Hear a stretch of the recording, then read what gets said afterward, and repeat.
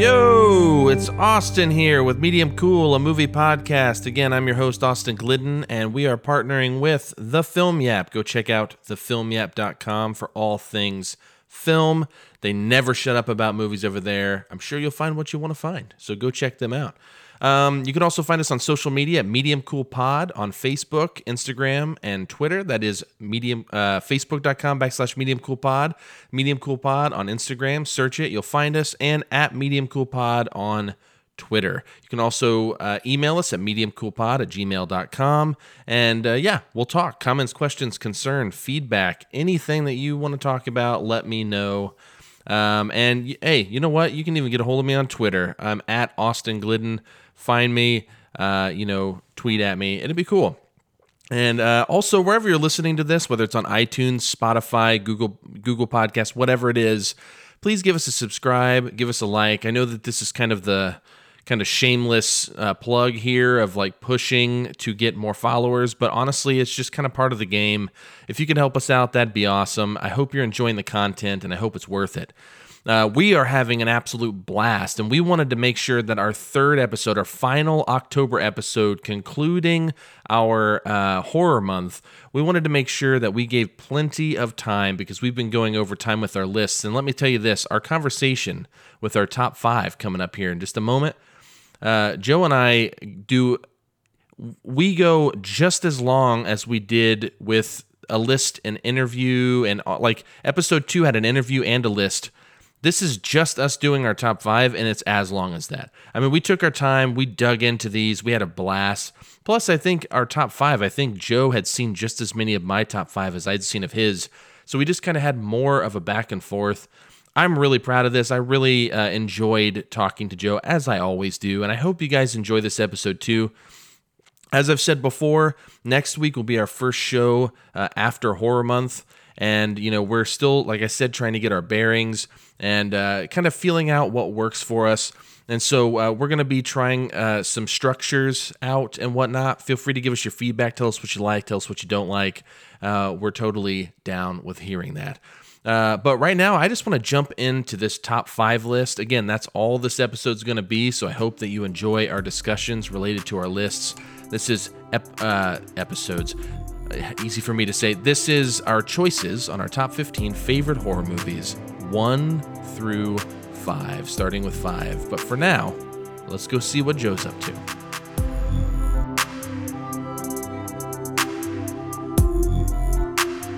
Start recording now. And so as I told you, Joe,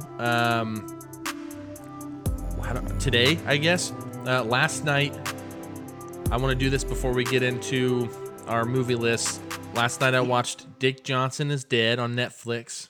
This came out this year by Kirsten Johnson, who's a cinematographer, but she's made some documentaries. Camera Person was her last one. I have not seen that yet. Definitely plan to. Have you or have you not yet? Calling you out, Joe. Have you or have you not yet finished Dick Johnson is Dead? I did. I finished it this afternoon. Wow. You texted me this morning. I actually got, you're not privy to this quite yet. Well, I think I told you, but I get review content from Netflix so that I get to screen some of these early. I actually had a copy of that. I think it came out last week, maybe the week before.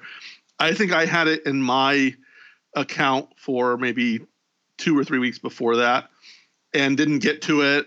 And I started watching it and I thought it was a great idea. It didn't fully, I didn't fully get into it, and I paused it to go do something and never got back to it. Yeah. And then I kind of just forgot. I didn't forget about it, but I wasn't in a huge hurry to finish it necessarily. And then you mentioned today that you really enjoyed it. I was like, I'll go and finish it. And yeah, so I watched this afternoon and, Go ahead. I'll let you go ahead and gush. Okay, yeah, because that's what's about to happen. Because I'm going to tell you this: like, if you're listening and you haven't watched Dick Johnson is Dead. First off, Dick Johnson, my wife made a hilarious joke about that for obvious reasons. But Dick Johnson is Dead. It sounds like a joke. This is far from a joke. This is a very serious movie cloaked in kind of fantastical, fun times. Basically, Kirsten Johnson herself is in it along with her father, Richard Johnson, and they call him Dick. And her mother died like 4 or 5 years ago, and she had Alzheimer's, and she, kind of fell into dementia basically, and kind of lost herself. And they had to go through that painful process that Dick called The Long Goodbye, which is a great Altman movie, by the way. But also, like, he called it The Long Goodbye because it just takes forever for people to kind of like fade away and finally, find reprieve in death. And it doesn't matter. Anyways, the point is, like, Dick now has dementia. This is like the most heartbreaking thing I've ever heard, is these people who have had to live through, their spouse slash mother having to watched it happen, having like seen this thing unfold. And then now you have the thing your wife had, and that will be you, and you have to survive. Now, He was a psychiatrist. He loves life. That's very clear. He is the sweetest man. Every time he laughs, I am so full of joy. Like, he's just like this person you just don't want to die. And basically, Kirsten Johnson asks her dad to make these little short movies that are basically fantasies of him dying. Every one of them. One time he randomly gets hit with an air conditioning unit that falls out of a window. Another time he gets hit by a beam that someone's carrying and it like cuts his jugular. One time he falls downstairs, and it's gruesome, and there's like fake blood, but they make it very clear that he's in on it, and that they're doing this, and they're doing it in a way to kind of cope with his impending death and his impending dissension into the brain of a dementia patient, And the movie covers a few years, and a year in, he's already, getting that kind of eye glaze, and he's forgetting things. He's waking up in the middle of the night thinking that he has patients because he was a psychiatrist, but he'd already retired from his practice, which you also see in the movie.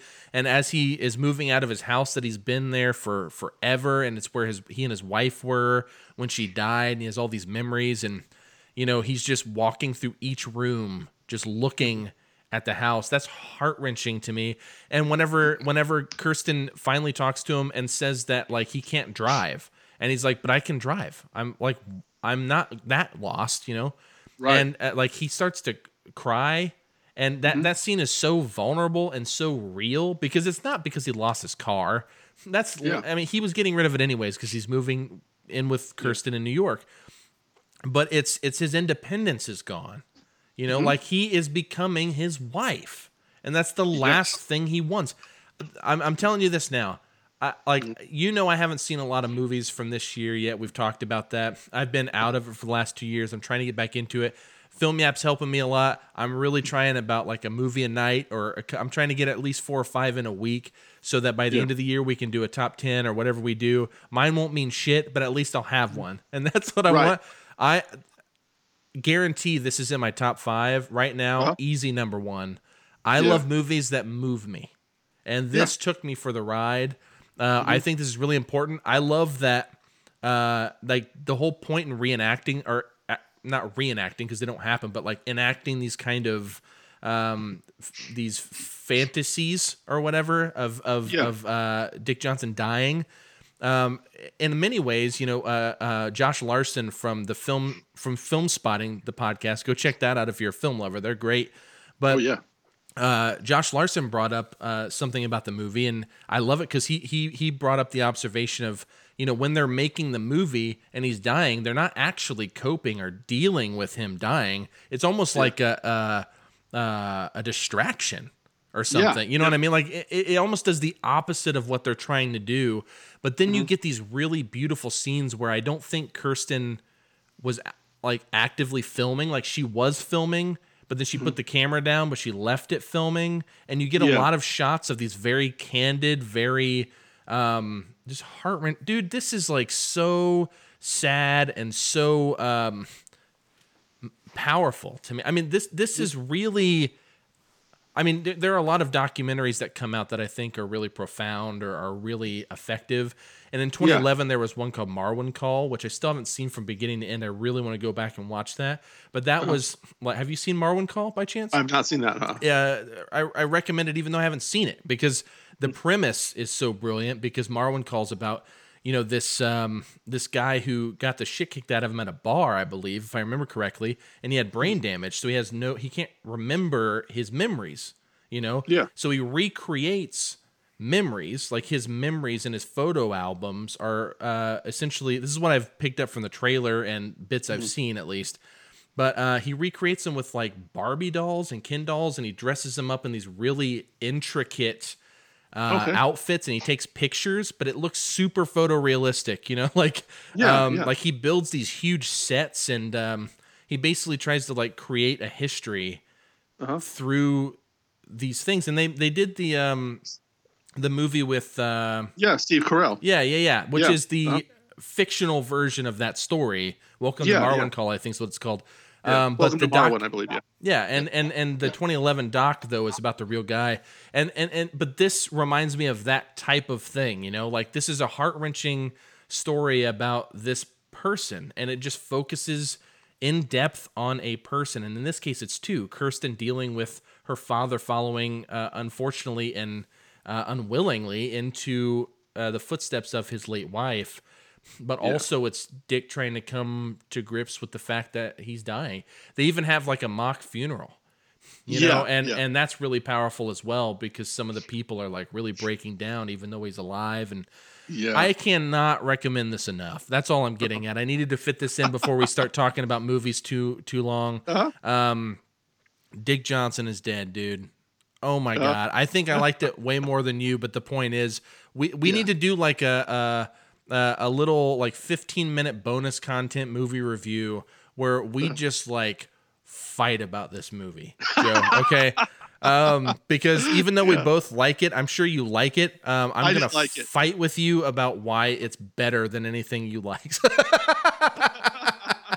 I can't argue with that. I can't argue. No, it's a real treasure. So anyways, what we're really here for though is Joe and I are finally at our top 5 on our top 15 favorite horror movies. This is our 1 through 5. We're dedicating. Hopefully, I don't have to edit this out from us changing our minds. But as far as I'm concerned, right now, this is our episode for the most part, the bulk of episode 3. So, this is our top 5. We are here just to recap. Joe, why don't you give us? Hopefully you have it in front of you. Why don't you give us your 6 through 15? 6 through let's start with 15. Beyond the Darkness from 1979. Number 14 is Burial Ground, sometimes with the subtitle The Nights of Terror from 1981. Number 13 is Friday the 13th, Part 5 from 1985. Number 12 is Creepshow, 1982 from George A. Romero. 11 is A Nightmare on Elm Street Part 3, Dream Warriors from 87. 10 from Dusk Till Dawn, Robert Rodriguez from 97. 9 is 1987's The Stepfather. 8 is Poltergeist from Tobe Hooper, 1982. 7 is Mary Lambert's Pet Cemetery, based on the Stephen King book, from 89. And number 6 is The Texas Chainsaw Massacre, again, Tobe Hooper, from 74. Fantastic. Yeah, and my picks for 6 through 15... my 15 is Brain Dead, or Dead Alive, as it was called here in the States, by Peter Jackson in 92. Number 14 was From Beyond, 1986, by Stuart Gordon. The Conjuring from 2013 by James Wan. 12 is The Fly, 1986, by David Cronenberg. Number 11 is Wreck, the 2007 Spanish found footage horror movie that I'm not even going to try to pronounce the filmmakers' names because I would just feel bad.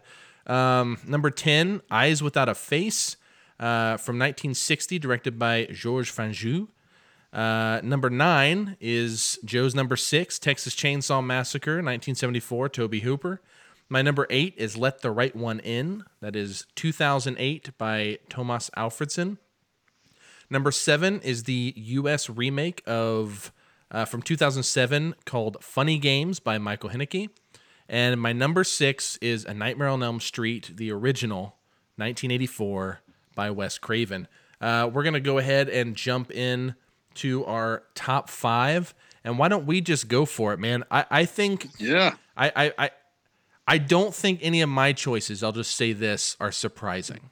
Okay? Yeah. In terms of you might not know what they are, but when you hear them, you're like, oh yeah, that belongs in a top 5. I don't think any of them are surprising, but I will say this, because I don't think we really need to go over our criteria. These are really our favorites. You know what I mean? Like these are our favorites. So the thing about this is in 2012, when I originally planned to make a film podcast, which took me 8 years, but I made a top 20 horror films list.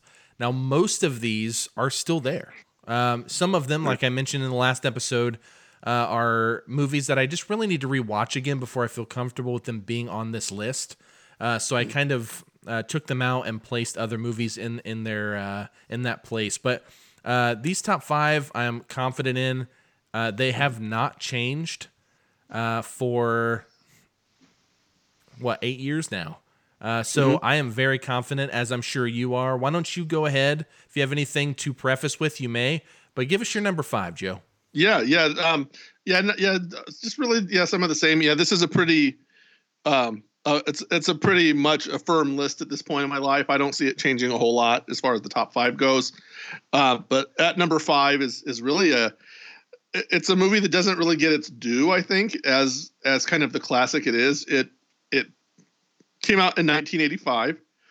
It is one of the, I'm not going to say necessarily the first, but it's one of the first self-aware horror movies where the people who, the characters in the film themselves watched horror movies and used those rules, much like Scream. Scream popularized it. This movie came out, a decade or more before Scream, doing the same thing. Directed by Tom Holland. It's a film called Fright Night. Oh, yeah. Yeah. So this movie was remade in, I want to say 2011, 2012 with we don't talk about Anton that. Yelchin. Yeah, Anton Yelchin, and really. So it was weird. A lot of my critic friends kind of really enjoyed that movie. I really did not so much. I think in some ways Fright Night as a film of its time, just in kind of the general premise of it. So basically the idea is that there's a teenage boy who loves horror movies. He loves watching, especially this late night horror host named Peter Vincent. He's played by Roddy McDowall, and Roddy McDowall's character is kind of a Peter Cushing-esque vampire hunter in his film career, and now he's been relegated to this late night weekend horror host. Kind of in the vein of Elvira, or at least in this area, Sammy Terry is kind of plays that role. That's exactly what I thought of when I saw that was Sammy Terry. Yep. Yes, exactly right. Yeah, and every in the 80s, in the days of UHF and pre-cable kind of days, every major city I'm sure had one of these kinds of shows where they played a horror movie, a classic horror movie, and then in between, the bumpers are this character. So Roddy McDowall is this broken down old actor who's relegated to this TV gig, and this teenager has a mysterious new neighbor, and he very quickly comes to believe that he's a vampire. And not only that, but that he's stalking him because he knows he's a vampire and is trying to kill him. So he enlists the help of this famed movie vampire slayer to kill him. And the only problem is nobody believes him. Obviously, it's obviously a fantastical thing. William Ragsdale is the star. Amanda Bearse, who kind of had some fame in the 80s on the show Married with Children, this is one of her early roles. I mentioned Roddy McDowall, and then Chris Sarandon plays Jerry Dandridge, the vampire next door. Again, it's very notable because especially the friend character played by a guy named Stephen Jeffries is kind of the expert on vampires. It's even predates The Lost Boys. The Lost Boys is kind of the next step in this, this kind of self-awareness, especially in terms of vampire movies. but and the guy's name is Evil Ed. He's such a horror film fan that his name is Evil. They call him Evil, and kind of derisively. And Charlie Brewster is the main character. This is William Ragsdale's character's name, and so they have this back and forth being friends, and so he's like basically telling him all the tricks to beat a vampire with garlic and crosses and wooden stakes and et cetera, et cetera. I don't know why Charlie didn't know this already watching, having grown up watching all these movies, but whatever.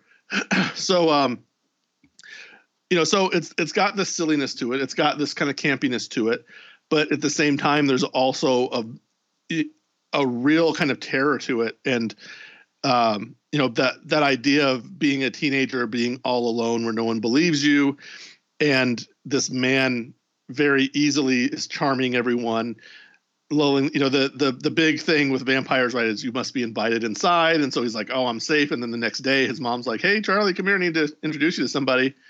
And, it's the neighbor sitting there in the living room.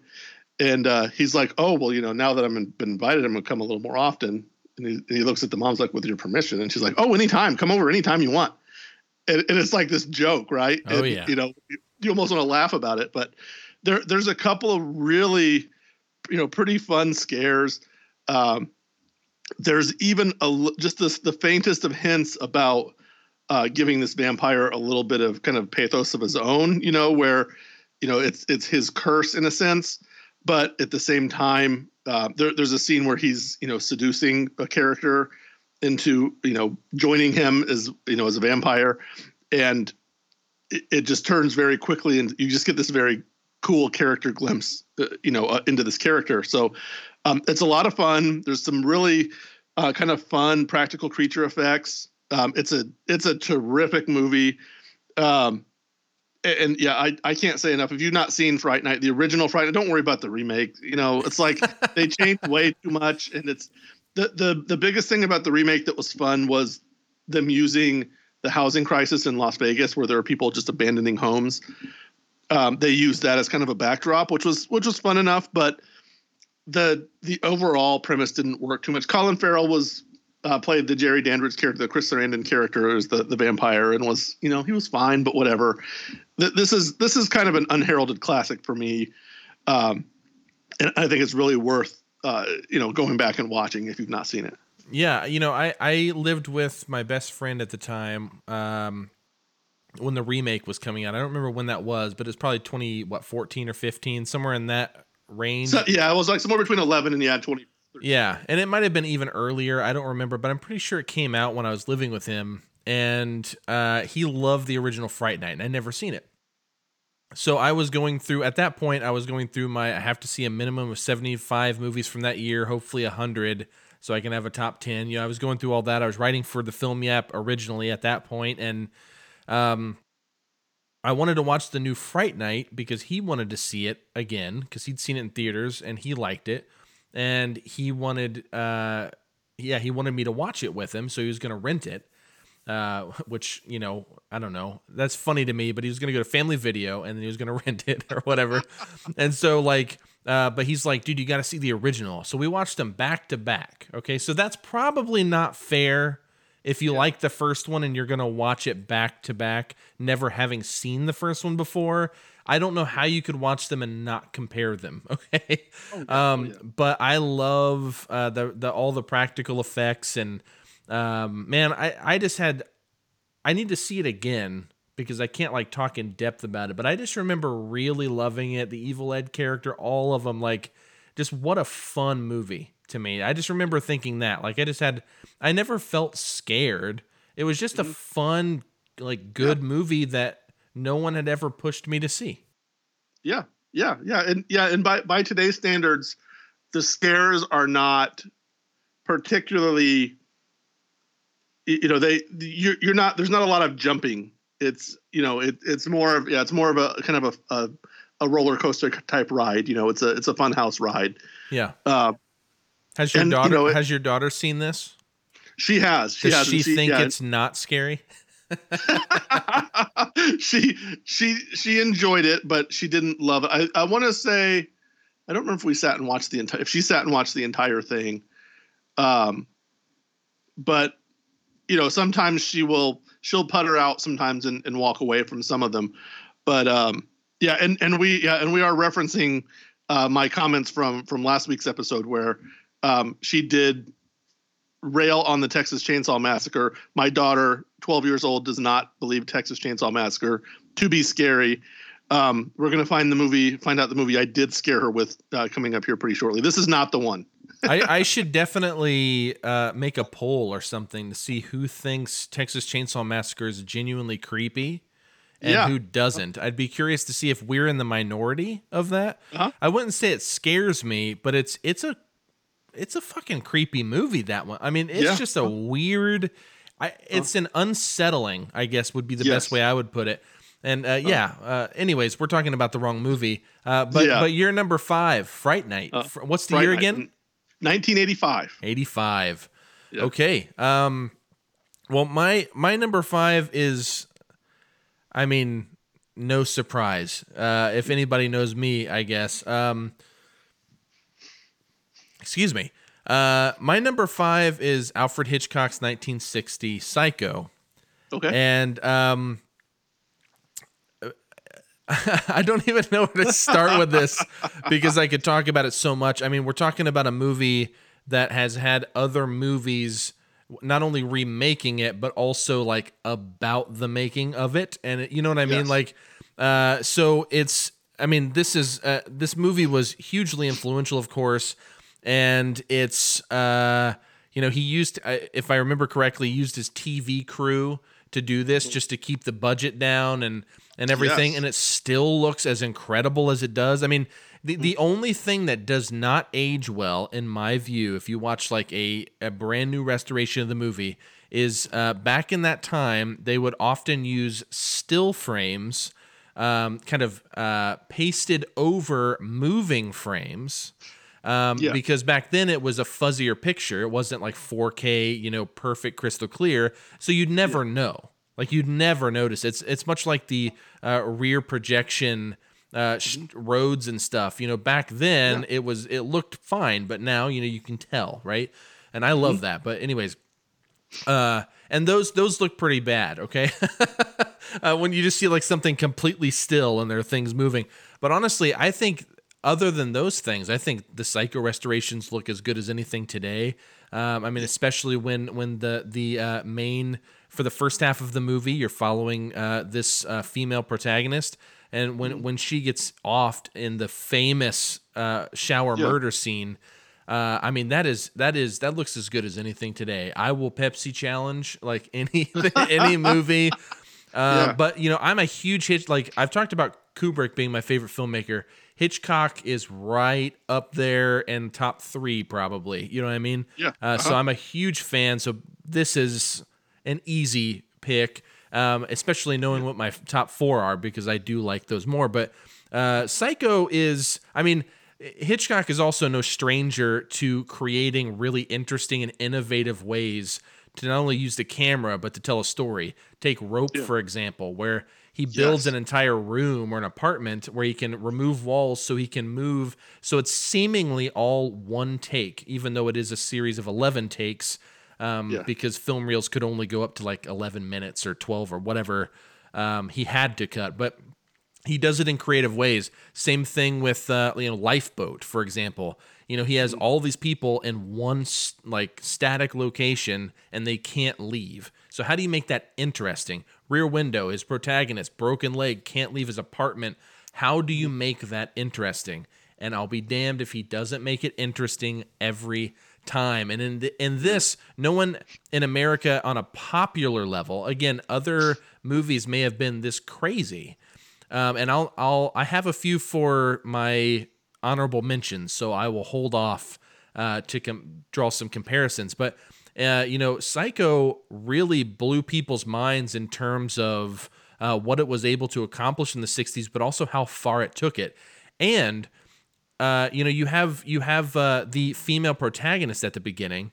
I mean, what movie in the 60s or prior to that, or even after that, what movie had a protagonist that you follow and that it tries to develop and is building only to kill them and then immediately switch so that you now have to live with the murderer. That's Yes. a risk. I mean, that is a risk. And I will foreshadow an honorable mention that I might bring up later. But, Michael Powell tried to do that in the UK only months removed from this movie in the same year with Peeping Tom, and it ruined his career. He was a Spielberg of his era, Yeah. these fantastical, brilliant movies where he worked with Emmerich Pressburger, and they kind of were a duo. And then he goes off and does his movie by himself, Peeping Tom. It just destroys his career, and he never works again. Psycho, we could do a whole show on the difference between Psycho and Peeping Tom, but on the surface, you can draw comparisons. And Psycho, smash hit. It was $806,000 to make. He kept the budget low, made $32 million worldwide at that time, and ended up, I'm sure, has made millions and millions and millions more since then. You've clearly sseen Psycho. Yes. How do you feel about Psycho? Yeah, I love Psycho. Now, Psycho's not on my list, but it is legit. Yeah, one of the greatest films, horror films ever made. It's arguably the first slasher film, if you want to call it that. But obviously, it's so much more than that. As a kid, I was watching the sequels a lot more than I was the original. Psycho, and I was just watching on YouTube. There's some making of on Psycho 2, and actually, oddly, Tom Holland, who directed Fright Night that we just talked about, wrote Psycho 2. Oh, which I didn't know. That's a weird bit of just coincidence that just popped into my head. But yeah, the things that Psycho did, it was, not, again, had never been done at the time, right? Horror films were far different, and it was an outrage that they killed off Janet Leigh, and in a lot of circles, and of course the famous, no one will be seated after the film begins, and they ask people not to spoil the movie, and just the stuff that there's just so many iconic moments. But also real quick, Hitchcock being a pioneer with advertising. Like, yes. He never showed anything in his movies usually around this time. If I remember correctly, the Psycho trailer was just him talking about it in his very classic Hitchcock way and showing like still frames or something. Like I can't remember it exactly, but I mean, it's very minimal. And it's basically him saying, hey, this is the scariest movie you've ever seen or you'll ever see. Just come in. I mean, he had a really kind of revolutionary advertising techniques that he would use in multiple movies, but this being no exception. Yeah, absolutely. Yeah. And I will say, like I said, I saw the sequels first. I saw Psycho 2 very early. I saw Psycho 3 after that. Even I think I saw the original before I saw Psycho 4, which although it's not a great film necessarily, it does a lot for the kind of the mythos of it all. And then of course the Bates Motel series that was out a few years back, that I haven't actually finished that. I need to finish it. But the original, man, it was groundbreaking in so many ways.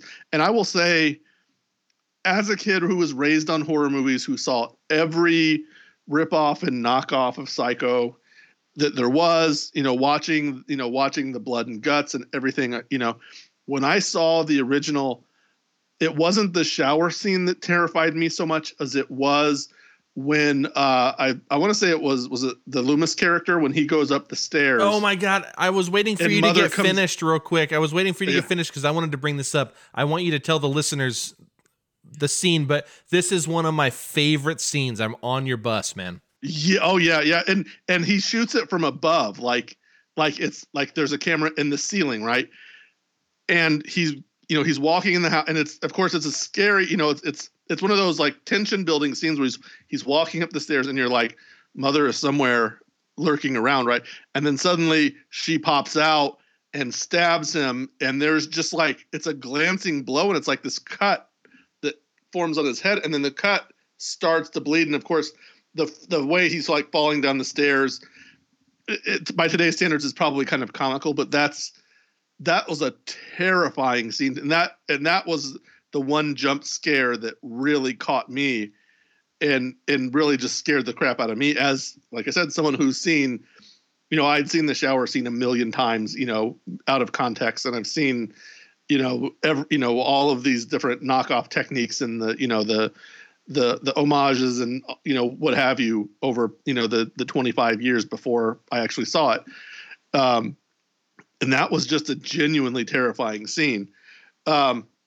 Yeah, and I really enjoy the mythos of Norman Bates, even through those sequels. Even the really terrible Psycho 3 still does some fun things, and the way Anthony Perkins went from that character being an albatross to something that really he embraced later on was really terrific. I was really glad that he was able to embrace it, and he went along with it through those next three movies. And I really kind of think Psycho 4 doesn't get its due as far as like where it sits in the mythos and how it kind of establishes some of the undertones. It kind of gives you some of the lurid details that that were just kind of hinted at before.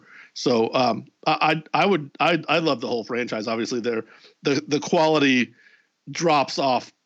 It drops off steeply from the original to the sequel, and then the sequel's kind of almost, and I don't want to say progressively worse, but they're good to not good to decent. I mean, honestly, it's impossible to follow up the first one because you have an incredible, iconic filmmaker that, even though, as I've already said this episode again, Kubrick being my favorite, even Kubrick is no Hitchcock. And I'm not saying that he's worse or better, but Hitchcock is in a league of his own.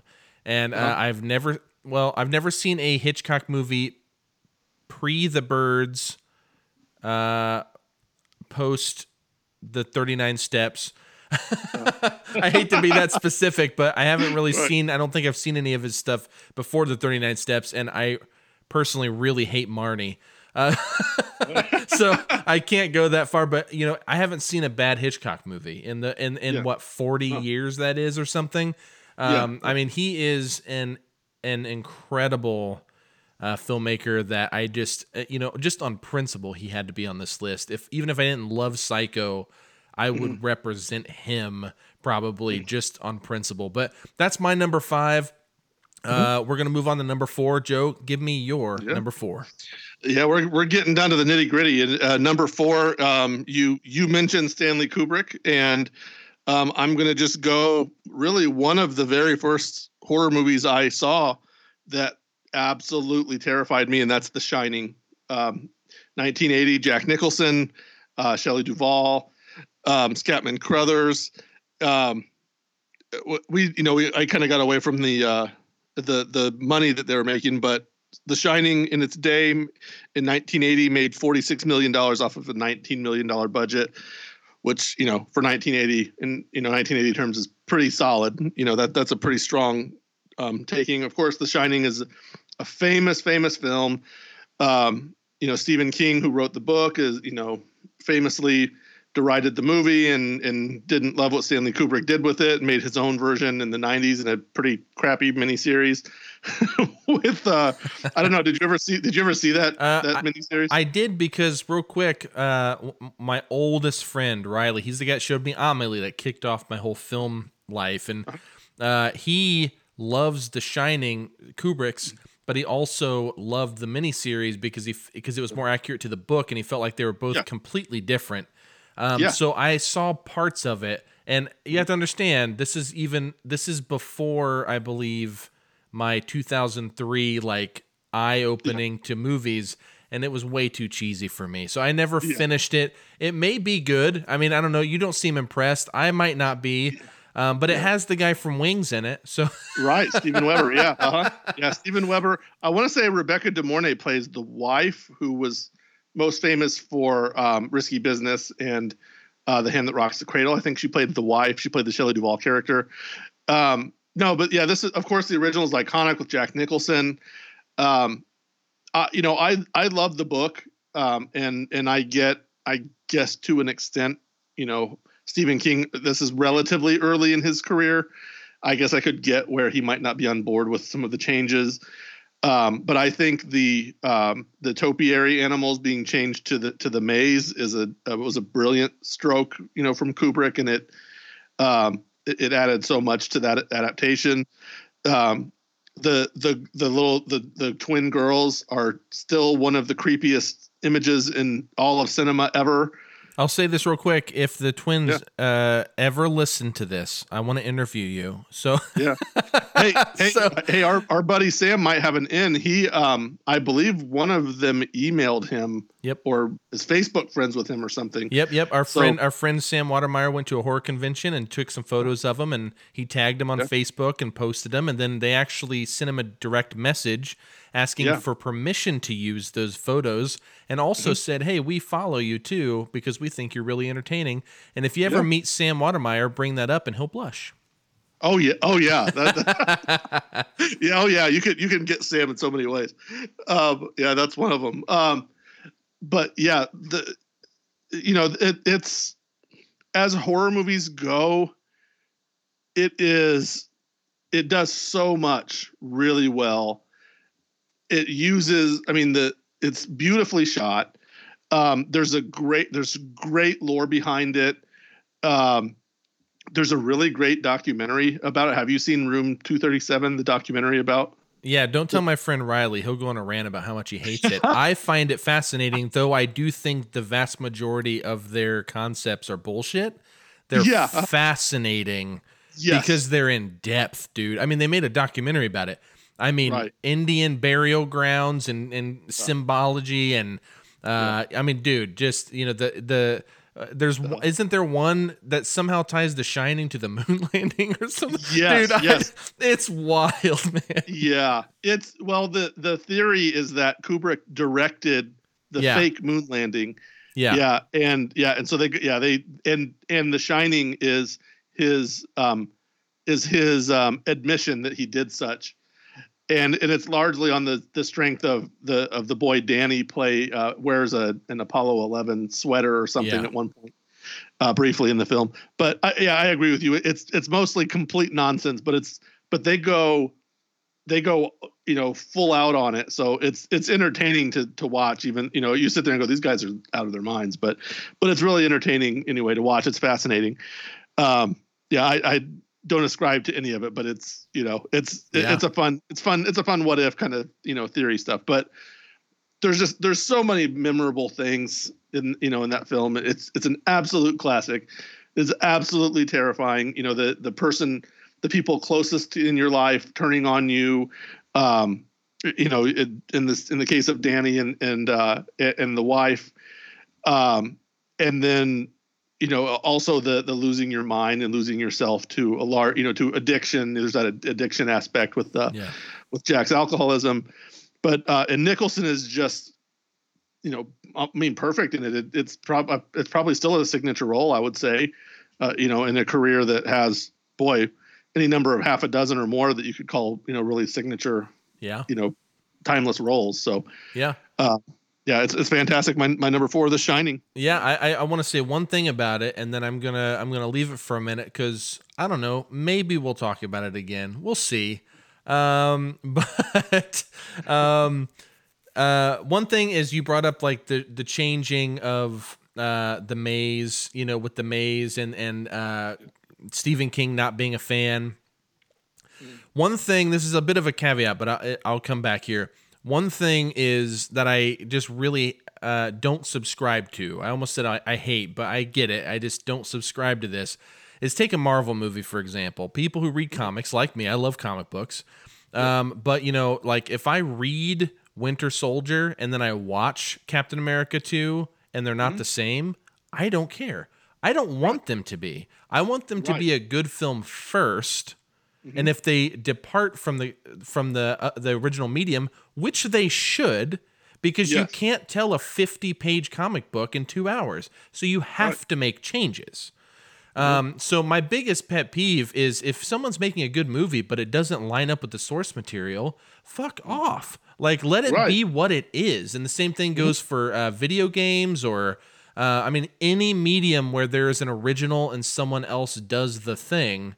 Just let it be its own thing. And in video games, for example, last year or this year, actually, maybe, I can't remember now, Final Fantasy VII, which is my favorite game of all time, came out in 1997. We're getting on a detour here, but I'll get back. 1997 game was remade. I think it was this year. I don't know why my brain's not working. But, it was the first game I'd ever pre-ordered, and it was way different than the original. Okay? Mm-hmm. But it had key components to the original, and I didn't want it to be the same. I know that game, and I still have that game. I can go play it any time I want. I own it on like a billion different platforms. But like the remake was good in its own right. Is it as good? No, but it has its own charm and it's its own thing. And all I want from a movie is to be a good movie first. I don't want it to be a good horror movie. I want you to make a good movie that is horrific and fits in that genre. And one thing that Kubrick did time and time again is he took original source material, Lolita, 2001, Clockwork Orange, The Shining. I mean, you could just go down the list, right? And all of those are different, every one of them. And The Shining, possibly chief among them, but in 2001 probably. But, The Shining is way different. But what did he create? Yeah, it didn't do great. I mean, yes, that's success by any standard, 19 million, and then you make 46. But knowing how popular it is now, that's a shocking number. Because you'd think it'd be like it cost 19 million and it made $400 million because it's so popular. It wasn't. It was panned at that time. It was not as beloved as we take it now. But now it's just become the staple. And I, like I said, I could keep going, but we'll take a little time off on that. That's your number 4, The Shining, because I could talk about it forever. But yeah, number 4, The Shining. My number 4 is, a great classic on par with your number 4. We're kind of like in line here right now. I feel like a little bit. But mine is William Friedkin's 1973 The Exorcist. I will say this. I love the director's cut and the original theatrical. I think they both have pros and cons. So watch either one. Before I get into it, the director's cut does have one really great scene I like, where toward the end, I don't know if have you seen both by chance? I believe I've seen, I don't remember if I've seen the director's cut start to finish. I've seen at least part of it. I saw this like the spider walking sequence. I don't remember if I watched the entire thing or not, but go ahead and tell it. That's really great. But there's a scene where both priests are trying to exorcise Reagan. Thank you. See, my brain's not working. You are my surrogate brain. Thank you. But they're trying to exorcise her. And they take a break and they go into the stairwell and they stand on a landing and they just talk about, they just have this little kind of like heart-to-heart thing. Does it need to be there? No. And it's probably why it was cut from the original. But for me, it's like this perfect little moment. Like I really love that. But then there are other aspects of it that it's like, well, I kind of like the theatrical version because I'm just a big nerd. But my point is this movie is great either way. It's just really, really good. And 12-year-old Reagan McNeil begins to adapt an explicit new personality as strange events befall the local area of Georgetown. Her mother becomes torn between science and superstition in a desperate bid to save her daughter, and ultimately turns to her last hope. Father Damien Carras, a troubled priest who is struggling with his own faith. That is a key component, is the priest dealing with his faith. I think as someone who grew up in the church and grew up in faith, and that faith has evolved. I love, I went through a deconstruction period in my own faith where I had to try to figure out, do I even believe in God? And do I believe in this aspect of what I grew up with and this? And I love seeing movies that allow a person of spiritual authority to question these things and have faults. And so that is so awesome. Also, we showed this in the Controversy in American Cinema class that I mentioned, I think it was last episode, and people found this movie like half the class found it cheesy because a lot of, I mean, we're talking about like college age students. You know, probably they were probably 21 at that point, and they'd never seen the original. They'd only seen kind of new stuff and only heard about the original. And so when she's, you know, stabbing herself in the crotch with the crucifix and all these things, like people were laughing. And yes, like it is almost comical because it's so outrageous. But as we mentioned with the Texas Chainsaw Massacre, prior to this movie, what movie compares to The Exorcist? Right. I mean, like there's not one. There isn't. There just isn't. Like The Haunting. Yeah, I think a super creepy Robert Weiss movie. Like, definitely nothing like this, even close. Like the irreverence. Talk about Hitchcock and Psycho and his advertising. This movie, dude, they took all the churches and the conservative evangelical hate, and they threw that shit into the trailers. They're like, hey, these people hate it for a reason. Come check out why. Right? People, you know, they're using this stuff like, you know, the lore of people getting possessed in screenings of it, right? So, of course, thrown in there, people vomiting in the theater. I mean, they're using all of this to advertise. And if I'm not mistaken, they did the same thing, like no admittance after it starts, if I'm not mistaken. They did a lot of things like that. And if I remember correctly, don't quote me on this, listeners, I could be wrong here, but I want to say William Friedkin on multiple occasions went to different theaters and just like stood in the projector booth and just watched people's reactions. You know, because he had a really breathtaking outing with The French Connection. I really love that movie, and it was really influential and used a lot of interesting kind of new techniques that he borrowed a lot from the French New Wave and all of these other things, but he took all of that and brought it into this very, at the time, unconventional horror movie. We know it's pea soup that she pukes, but that shit's gross, man. Like, that's awful. And all the subliminal kind of like single frames that get shot in of all this like weird, crazy shit. The spinning head, the stabbing with the crucifix, the scene that actually broke the actress's back when she's being like flailed against the bed. I might not have broken it, but it actually like hurt her. If you have access to Shudder or any other way, and you can get it through Amazon, I think as well. Cursed Movie or Cursed Films, I think is what it's called. I still have it pulled up. Cursed Films is the TV series, but they do one on The Exorcist because, you know, like Poltergeist, this has like a curse around it. There's actually a doctor, whenever they're trying to check the brain, like Reagan's brain and stuff to make sure that she's okay, and there's a doctor in it who later ended up being a serial killer or something. Like in real life, like it's crazy. You should just see it just for that kind of trivia, you know? Really interesting. Ellen Bernstein is the mom. She is fantastic. I love her anyways.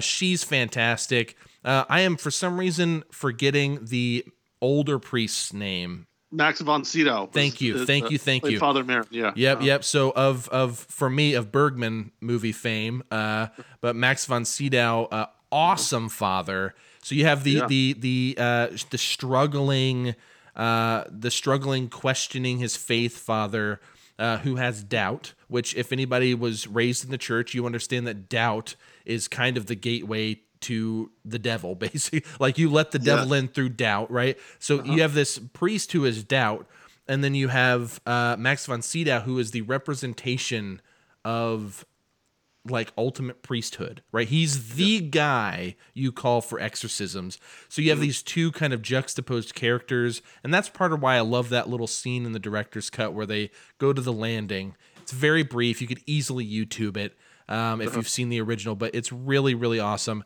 That's my number 4. Do you have anything to add to The Exorcist? There's so much. Yeah, you covered a lot of it. I did want to add Ellen Burstyn also, which I just learned. There's a scene where she gets thrown to the floor. Yeah, and she legitimately injured herself there too. The scream that she lets out is so beautiful, but unfortunately at the expense of her health. Yeah, and that's the take that's in the film where she hurts herself. Yeah. Yep. So, you know, and that's a minor bit. It's funny because I just recently was on a board a Facebook page, I should say, devoted to one of the elementary schools I attended. And there's of course, there are people of all ages who went to the school. And there were people who went in the 70s. And there was a guy who actually made a comment that he got suspended from school for having a copy of The Exorcist, the book, on him when he was at school. They suspended him and sent him home that day just for having that book, just for having it on him. Yeah, I think a film history kind of aspect is looking at what was happening in 1973. You had the counterculture movement that was really has full bloom at this point, which was honestly the separation of generations. So you have all of these very old fashioned 50s type adults, what we imagine, and you have like the counterculture and the new generation, the youth movements, and The Exorcist comes out.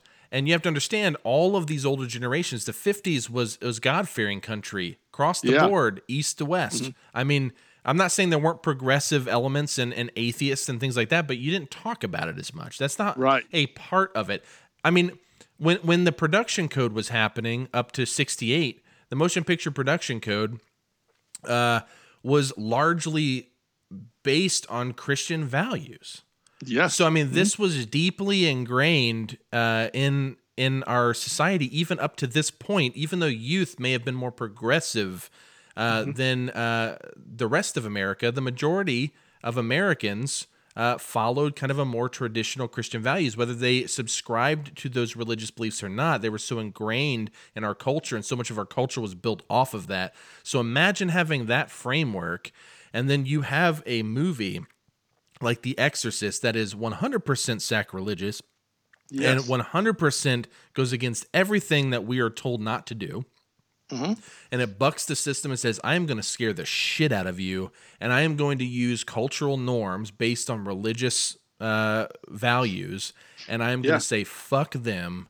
You are going to be scared out of your wits. And Friedkin was 100% successful. This movie cost $11 million to make and made a whopping $441 million. That is a huge number that I think is only topped. You can probably answer this with it being your favorite film, but is topped by Jaws, I'm sure. But aside from Jaws, which pretty much invented the blockbuster, I mean, this is a pretty huge box office number. I mean, people saw this movie again and again because they had to see what was up, what was getting churches so mad, what was getting the government so crazy, why are people puking? I mean, again, the advertising, everything, this was a box office smash. So, again, my number 4, The Exorcist. Go check out Shudder's Cursed Films. Google Cursed Films. Again, they're not the most incredible things, but really cool trivia in there, really cool little half-an-hour segments. If you get a chance to check them out, you should see the one on The Exorcist. And in Joe's 6 through 10, he had Poltergeist, and that is one of them as well. So we're going to go ahead and move forward. Number 3, Joe, what is yours? Number 3, so you mentioned that you had a rule about repeating filmmakers, only choosing one. I did not have that rule.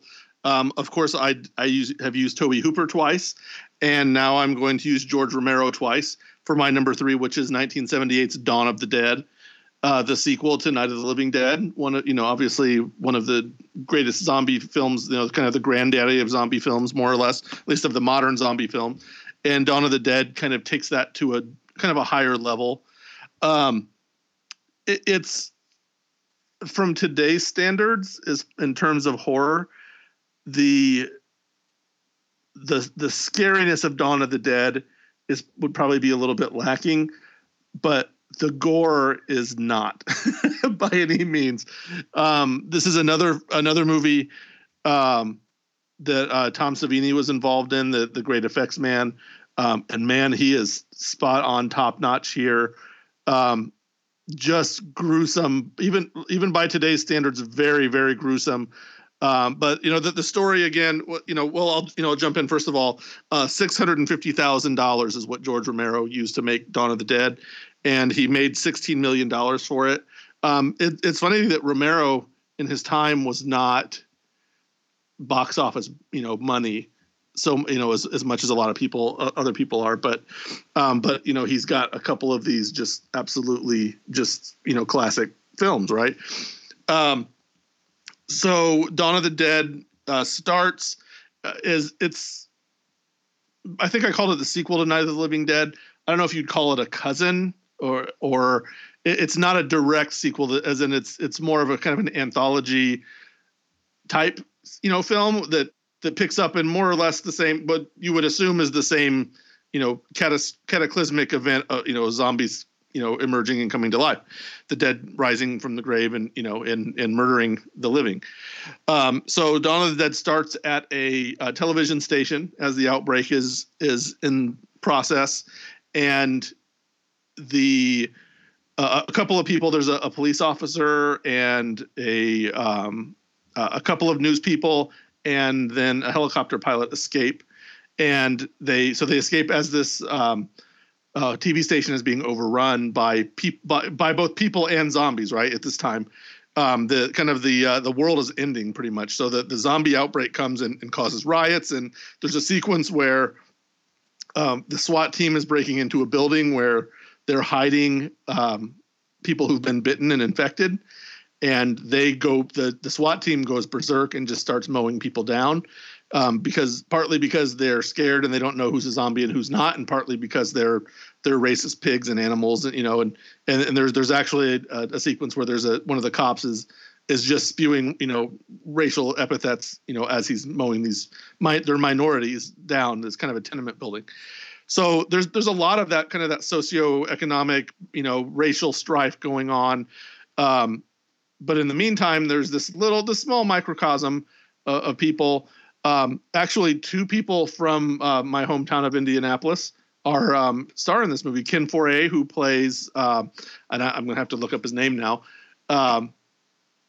He's one of the main stars of the film. And then Galen Ross, who coincidentally we've talked about, is someone I maybe could call a friend, say she's a friend of mine. She's an acquaintance of mine who I've interviewed, and I've spent time with her, it kind of in person and as in a kind of a friendly way. They are the two of the four main stars. So basically, the four of them settle at this shopping mall, which at the time was a relatively new phenomenon, right, in America. So they settle there. They find the shopping mall is not quite overrun with zombies, but there are some in there. They basically clear the place out and barricade themselves in and live like kings while the rest of the world around them is almost literally going to hell, right? And of course, there are other groups from the outside who want to get in. There's a biker gang that ends up kind of coming to try to take their little paradise from them. But it's just, as a kind of a socio-political kind of thing, it says so much about consumer culture. The zombies are almost comedic at times, and actually part of the climax of the film is literally a slapstick, almost like Laurel and Hardy old time comedy bit where these bikers are literally throwing pies in the face of zombies, and it's really just bizarre and comedic. And of course it goes bad, and there's eviscerations, and there's guts and intestines being pulled out and things like that. Like I said, the scares, it's not going to scare you in the traditional sense that some of these other films do. It's not throwing scares at you for the most part. The terror sort of, if you're watching it in the right frame of mind, it's something that can sneak up on you and be kind of this existential kind of dread. The gore will certainly disturb you from time to time. Again, me as a grizzled veteran of gruesome films since I was 6 years old, watching it as an adult when I'd only seen bits and pieces of it, I found it to be quite a bit myself. So it's a lot of fun in some ways. In some ways, there's some fantasy elements to it. I mean, who wouldn't want to be able to live in a shopping mall for a time, and and unencumbered with all of the basically whatever you need is at your fingertips. And you can, it's kind of a dream of from when you're a kid, right? You want to run a shopping mall without restrictions, but yeah, the zombie aspect is really fascinating. Again, one of my favorite films. I mentioned Galen Ross. I told you a story before we were filming about a time when I first met her and I interviewed her. We were at a shopping mall while she was screening a documentary. She was going for a Q&A, and we were walking through this mall that was closed, and she made mention that we were walking together through this mall and gave me this really awesome, like, starstruck moment where I was like, that's the coolest thing ever that you mentioned, realized that and mentioned that to me. You're both reliving the movie together. Yes. Yes. Yeah. So, if you've seen the remake, the Zack Snyder remake, that's a film I enjoy. But it's very different. The scares are, it's much more a modern horror movie. And they're very different films. I would, even if you've seen the remake and love it, I would recommend watching this just for the context of it. If not for it, hopefully being something that's a completely different experience and give you a different appreciation for it. Yeah. I think Romero is a really interesting guy with Night of the Living Dead and then Dawn of the Dead. I mean, he makes some fun movies. He does Creepshow and stuff like that. But his Dead series, just that whole anthology, all of them, even when the movies are, I would argue, bad, his subtext is on point. I mean, that dude is an artist. He's an auteur. This guy is not just. Now the zombie's so overplayed whenever you think of whoever made the zombie movie. I mean, he didn't again, we could talk about other movies, right. Carnival of Souls, different things where it's like, they're not really zombies, but I don't know. And then I'm getting on a tangent. The point is Romero is just one of those guys that, he really is doing some kind of highbrow work and what people would maybe now call lowbrow horror. Do you get what I'm saying? So, like Night of the Living Dead, you see zombies in it, but they're not really causing too much havoc. Like, you almost have to go out of your way for them to be a problem. The problem's inside that house. The problem is the fact that, the black guy's trying to lead things, like there's a whole comment on race and there's just all kinds of stuff going on there. And Dawn of the Dead, I would argue, even takes it further. I mean, you're talking, like you said, about consumerism, and there's race also in there, and there's all the power difference between civilian and law enforcement, and all of these aspects exist there. I think Dawn of the Dead is great, and I actually do like the remake. But the thing is, the remake is very much for the contemporary Walking Dead fan, right? Like, it's very much that 28 days later, fast zombies, get your ass out of there, they're going to eat your intestines, you have that, and it's cool. And I actually did enjoy that movie. I don't love it, but I could watch it and be happy. It's fine. Yeah. But the remake lacks the context and subtext of the original. And I think that's really what helps it excel. So, I mean, I'm with you. I think it's a great choice. Yeah. Well, and maybe the last thing I want to say about it, you mentioned the consumer culture. I think I mentioned it too, but there's actually a line when they're, as they arrive at the mall and they see the zombies and they're just kind of ambling around, and and they're walking and the escalators are still working, and and one of the characters says, what are they doing? Why are they here? And then another one says, well, I don't know, maybe it's an instinct. This is where they were truly happy. This is just where they're kind of naturally drawn. Yeah, and it's very much that, they're coming, hey, what do? We're just going to come and shop when there's nothing else to do. Yep. And that's what makes us happy is spending money. So that's kind of, that's what they're doing in a roundabout kind of way. So am I remembering correctly, or am I just, projecting? Are there still TVs and stuff working in that? I think for the time, but they're starting to go offline while they're I there. feel like Yeah. there are advertisements or something at one point. Is there like an advertisement that plays? Again, I could be making this up. I think there are advertisements throughout the mall. Yeah, So it might not be there's on a TV then. It might be elsewhere, but it's just Uh-huh. such a clear commentary on Oh yeah. like, hey, whoa, don't think about this. Just buy this. Just buy it. Yeah. And Absolutely. yeah, man, what a great choice. That's your number 3. Number 3, yeah. Number 3, Dawn of the Dead. What is that? 78? 1978, yes. Yeah, I still got it. All right. My number 3 is man, wow. I mean, just what a picture. 1982, John Carpenter, The Thing. I think a lot of people have seen this, maybe not quite as many people as have seen The Exorcist, or even my other 2 choices, to be honest. But it was a budget of $15 million. It made $19.6 million. Mild box office success. They made their money back and a little more, right? And of course, Yeah. John Carpenter prior to that did Halloween and some other movies, and after that goes on to make just some really great, even non-horror fun movies. Big Trouble in Little China, Escape from Yes. New York, all of these just cool movies. And he did what is it? They Live? They Live, yes. Yeah. So Yeah. a lot of fun. Starting They Live, starring Rowdy Piper, Go Wrestling. Anyways, Yeah. so back to The Thing. This is a remake of A Thing from Another World from the 50s. There has been a remake, or whoa. It's supposed to be like a sequel, or is it a prequel? It's a prequel. I don't remember, but they did something in 2011, I think it was, called The Thing. It's basically, they try to make it like, I think it was a prequel or a sequel, one of the two. They try to make it that, but it really is just a remake with other scenes. I mean, that's basically what it's doing. It's not that great.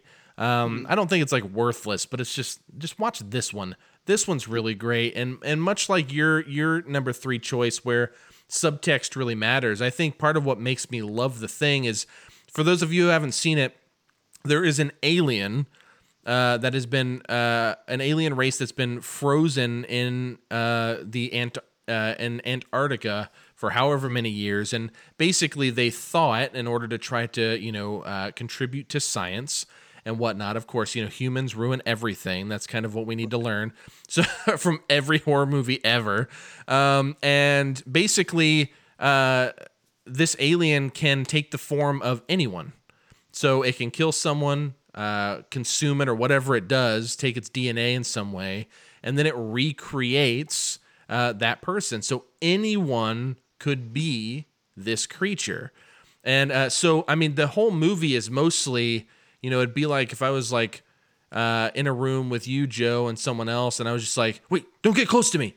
You could be it. Like, it's just that paranoia of like every single person. I won't touch my wife. I won't touch my friends. Like, it could be anyone. So you have a flamethrower pointed at every person, no matter who they are.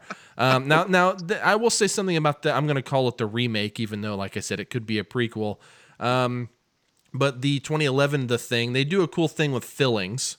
I don't know if you saw that, but like anyone that it can't replicate something fake. So with fillings, like if you don't have filling, I don't know. They had some fun with that. I thought that was kind of clever. Yeah. But aside from that, the original Thing is man, is this not an absolutely mind-blowing practical effects movie?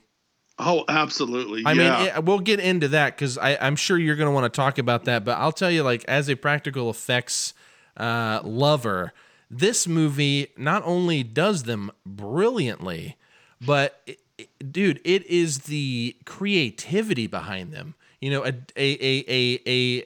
decapitated head, or however you want to put that, grows spider legs and starts crawling around the ground. I mean, that's fucking weird. And then the end of this movie gets fucking crazy. Like, the end of this movie is wild. And I mean, he's setting people on fire and shit. I mean, it's just crazy. The paranoia is there. The tension is there still to this day, in my view. Also, Kurt Russell with a beard and those just lovely, beautiful blue eyes. I mean, he's great. Like I said, he is wearing a badass leather jacket and just toting a flamethrower most of the time. The other thing about like subtext, the reason I brought up your choice for Dawn of the Dead and stuff is, a lot of this was kind of an allegory for AIDS at the time as well. Yes. So in the late 70s and into the 80s, AIDS was a big deal and people didn't know what it was exactly and they didn't understand. And so they just knew that, homosexuals get AIDS. So, but how can they give it to us? If I shake their hand, can I get, this was like a huge issue for your average uninformed, civilian.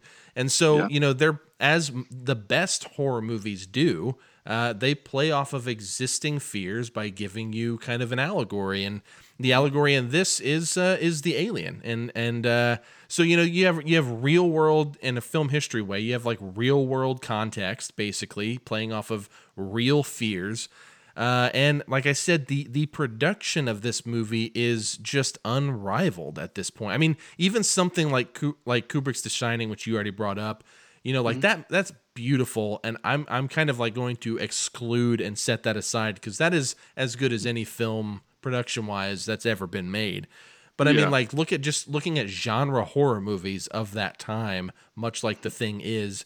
I mean, name a movie that looks better than this. You know what I mean? Right. Like, I mean, this is just the Texas Chainsaw Massacre is awesome, but it doesn't look this good. I mean, this is the creativity, the set pieces. The allegories, the subtext, all of it, the gore. I mean, there is gore in this. The huge payoff at the end. I mean, this is really what puts The Thing at number 3 for me. What do you think about it? Yeah.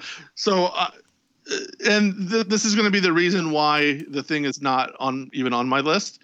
Is I saw it years and years ago, and it's one of those ones that I've seen and I've not seen it again, and it's one I need to revisit. So some of my memories of it are. They're clouded a little bit. I've seen bits and pieces of it here and there in more recent years, but I haven't sat and watched the whole thing again. But my memories of it are that paranoia that Wilford Brimley plays a big role in this film as well, right? If I remember right. Oh my God, yeah, dude. And real quick, like I had never seen him in a movie except for like, is he in The Abyss or he's in one of those? He's in Cocoon. Yeah. So I get those mixed up sometimes, which. Very different movie. Yeah, for the same reason you are right now. They're so foggy. They're super different. But it's like Cocoon and this movie, and then like Oatmeal and Diabetes. Yeah. Like that. That's all I know. Wilford Brimley. But go ahead. Sorry. Yeah. No. Yeah. But the thing I wanted to talk about the most is John Carpenter's career. Just is more on a broad overview. You mentioned Halloween. If there's another case of a filmmaker just insisting on doing his own thing, I can't think of a better example of that than John Carpenter. Just saying, I'm going to do what I want, and I'm, once I do it, if you want me to do I don't care. I don't want Halloween, he famously turned down the sequel to Halloween, and he continued to cash check. I mean, he cashed in on. Nobody cashed in more on doing less than John Carpenter did for the Halloween franchise, just because he was like, I made my movie. This is it. You want to make your sequels? Go ahead. Write me a check, and he did that, and he turned that in. I mean, he did Assault on Precinct 13 before Halloween. Then he did Halloween, and he did The Fog, which is a very underappreciated movie. As a matter of fact, I'm probably going to mention that when we talk about our honorable mentions in a little bit, because that's another one of my absolute favorite films. You mentioned Escape from New York, Christine, Starman, which is a love story romance. It's not a horror movie at all. Big Trouble in Little China is an action movie, and then he does stuff like Prince of Darkness and They Live and In the Mouth of Madness, and it's just he just does what he wants. He makes the movies he wants to make, and he kind of just doesn't give a damn if you really like it or not. Yeah. It's like, if you like, great. If not, hey, whatever. Yeah, and just to add to it, we're talking about him as a director, but he also did music. He's composed music, not for The Thing, but I'm pretty sure he famously composed the Michael Myers theme for Halloween. Right? Yeah. What piece of movie music is more iconic than the Halloween theme? Yep. Really. Is it more iconic than, say, the Psycho theme? I would argue yes. Oh well, especially on on a popular level, I think that Halloween is way more pop culture because it came out in a time when blockbusters existed, and has really taken off, much like Nightmare on Elm Street or any of those. So you have that, whereas Psycho, I feel like to some extent you have to really like film to really kind of dig into that movie. So I'm with you. Yeah. So he's such a talented filmmaker. You can go through those films and some of the, some of his, especially his later stuff is, maybe not as good, but man. Yeah. Unfortunately, I think John Carpenter, and man, I can even think of people in my brain, friends of mine, that would just get on Twitter and give me shit for saying this, but I stand by it. The last movie I saw by him was a movie called Pro-Life. It was one of the Masters of Horror TV series things, and it was really terrible. And unfortunately, I didn't like Escape from LA either. I'm looking at his thing, but I think everything from They Live and before, maybe not everything, but a lot of it, he has some bangers here, man. Unfortunately, I think his vision and his style is not conducive to the way films are made today. I don't think he knows how to use CGI, and he knows how to use he had a vision and they could pull it off because that's how you did it back then. And I can't give him enough praise for being able to make these awesome movies. And if you're listening to this is unrelated to horror, but if you've never seen Big Trouble in Little China, go out of your way to see how fun that movie is. Do I think it's the most incredible cinema? No, but do I think there's an auteur behind it? Yes. Yeah. And I think, man, again, Patrick Swayze, whoa, hold on. Rewind. Kurt Russell, sorry. Kurt Russell basically doing his best John Wayne impression or something. He just has such a weird cadence in that movie. And if you like Mortal Kombat, you have basically Raiden from Mortal Kombat as these three weird supernatural guys. A head explodes in it. Dude, this movie is wild. Go check that out. Escape from New York is really fun. It's when I watched it, it felt like I was playing a video game. It felt like some kind of weird thing like that. The Fog's on my list. I've actually never seen it, but that's an exciting thing. I don't know why we're praising John Carpenter right now. It was unsolicited, but I will say he deserves it. He's a really awesome and kind of he's responsible for so many iconic things. So that's my number 3 is The Thing. All right. Joe, let's move on to now. We're down to 2 each. 2. What the heck? Left. All right. All right. Go with it. Your number 2. All right. My number 2. This is the film that I showed my daughter to scare her. I actually, in kind of a strange coincidence, I'm actually writing about this film. I just finished it today, actually, a piece on this film for Midwest Film Journal for our friends there at Midwest Film Journal. Is this for the No Sleep October? Yes, for the No Sleep October. Yeah. This is, and I called it in that piece, and I will stand by this for as long as it is the case for me, the scariest movie I've ever seen. My God. You are building this up, Joe. I am. This movie, you might be a little surprised. This film is from 2005, directed by Neil Marshall. This is The Descent.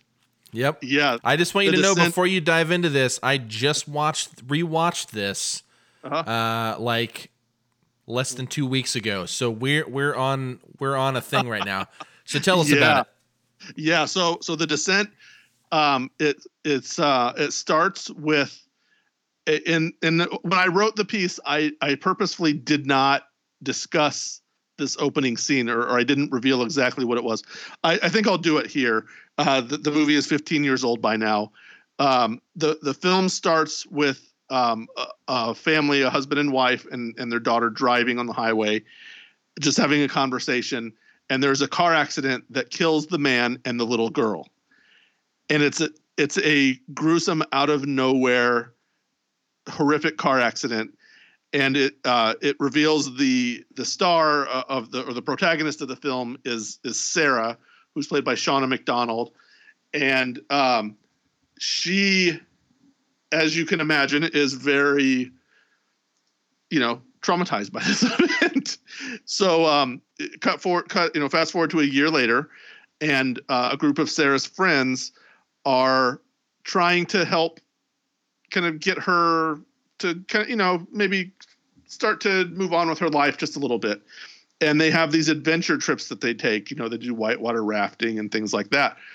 And this time they're going to go explore a cave. So there's a group of them, I believe. Spelunking. Yes, spelunking. The most terrifying activity one can do, I'm convinced. Okay. Yes. Spelunking. If you're a spelunker out there, I love you as a human being, but why would you do that to yourself? Please continue, Joe. Yeah. So they go into this cave, and there's a little bit of angst between them. Marshall, actually, he takes great care to be. He almost kind of lulls you to sleep during this part of the film. The first half of the film is really very tepid. Aside from that first little bit of trauma, there are no scares. It's very much character building. You're learning about the women and their various relationships with each other. You find out there's a character named Juno who kind of has a history of doing impulsive things that kind of rankle the rest of the group. And she is the one organizing this trip. And so they go into the cave, and they're kind of just doing their thing for a while. And then one of the women gets stuck in a very narrow little cavern. And it's for someone like me with claustrophobia, it gets really intense really fast. She's panicking and she's stuck. And it turns into a little more of a dangerous situation because this part of the cave is now unstable, they're finding out. And they have to kind of stop and calm themselves while, at the prospect of, this cave could collapse at any moment and kill them. And so they get through this part of the cave, and then the movie starts with a group of beings, monsters that live in this cave that have apparently lived there for some time, have been feeding on animals for who knows how long. They've adapted to cave life. They cannot see, but they can hear pretty well. And they start to pick off these women one at a time. And I might compare this in a superficial way to From Dusk Till Dawn, where if you have no prior knowledge of what the film is about, what you've been watching up to this point, you might think of as more of an art film, even not necessarily an art film, but kind of a more character-driven drama about a group of women, right? And it suddenly turns into this totally merciless, balls out, if you'll forgive me saying that for a film almost populated entirely by women. Well, I don't know what I would love a woman-centric, a female-centric synonym to balls out. But it is an absolutely merciless horror film where the women are now battling these creatures, and the creatures, they're literally eating these women alive, and it comes out of nowhere. They're fierce, just animalistic beings, and it is completely terrifying. I'm actually looking at the IMDb page while I'm sitting here talking to you about it, and there's a lot of we talked about the Texas Chainsaw Massacre, the scene at the end with Sally and the terror and the close up on her eyes. There's kind of an homage shot that Neil Marshall uses for his main character that's, I would argue, equally as terrifying as that particular scene. Yeah. But there, so essentially the film is about trauma, kind of, we're talking about the subtext. This film is all about trauma, and the things that happen during this film to the women, the things they have to do to survive, they are becoming animals themselves. And there are, they really, to say they're getting in touch with their animal sides is not going far enough. They have to become almost these animals, these monsters to survive. And they do gruesome things. Sarah does gruesome things to them. And she finds out as she's going along that, like that previous trauma she suffered, the trauma of this event, whether she survives or not, if she survives this, it's going to be with her the same way, probably forever. There's actually two endings to this film. One of them is the original ending is much bleaker than the American theatrical version. I very much prefer that version, and it's just a matter of there's one more scene kind of tacked on to the end of what we see in the American version, but it is utterly terrifying for a movie with relatively generic looking monsters. Neil Marshall does such a good job of not only setting up these women as real people and making this as believable a situation as he possibly can, tying in the claustrophobia of the cave, they're essentially lost, trying to find their way out of this cave, and they're panicking, fearing for their lives, and then these monsters show up, right? So it's like, it ratchets up at about the 90-minute mark. And, tying it back to my daughter, I told her, I was like, well, this is, if you didn't think the Texas Chainsaw Massacre was scary, we're going to watch The Descent. And as we're watching it, as they're going into the cave, she's like, Dad, this movie's not scary. What are you talking about? And when we get to the claustrophobic moment, and she's like, oh, and I see her squirming, and and she's uncomfortable. And then by the time the creatures get here, at one point, she begs me to turn the movie off. And she calls me the master of horror movies. And she is absolutely like, Dad, please turn it off, turn it off, turn it off. So I pause it, and I was like, do you really want me to turn it off? And she's like, maybe we should watch the rest of it. and we did, and she loves it. She showed it to one of her friends who also loves horror movies, and we actually threatened her little brother with it, my youngest son, because he is starting to talk about watching scary movies. So we actually tried to get him to watch it, and he completely just stepped away and refused to watch it. Yeah. But I will completely and forever stand by this as the scariest movie I've ever seen. I watched it and didn't watch it again for a decade because it stuck with me so much. And then I watched it again with her, and I fell in love with it on a whole different level. And I have these different memories of it now, but it is a traumatic film to watch.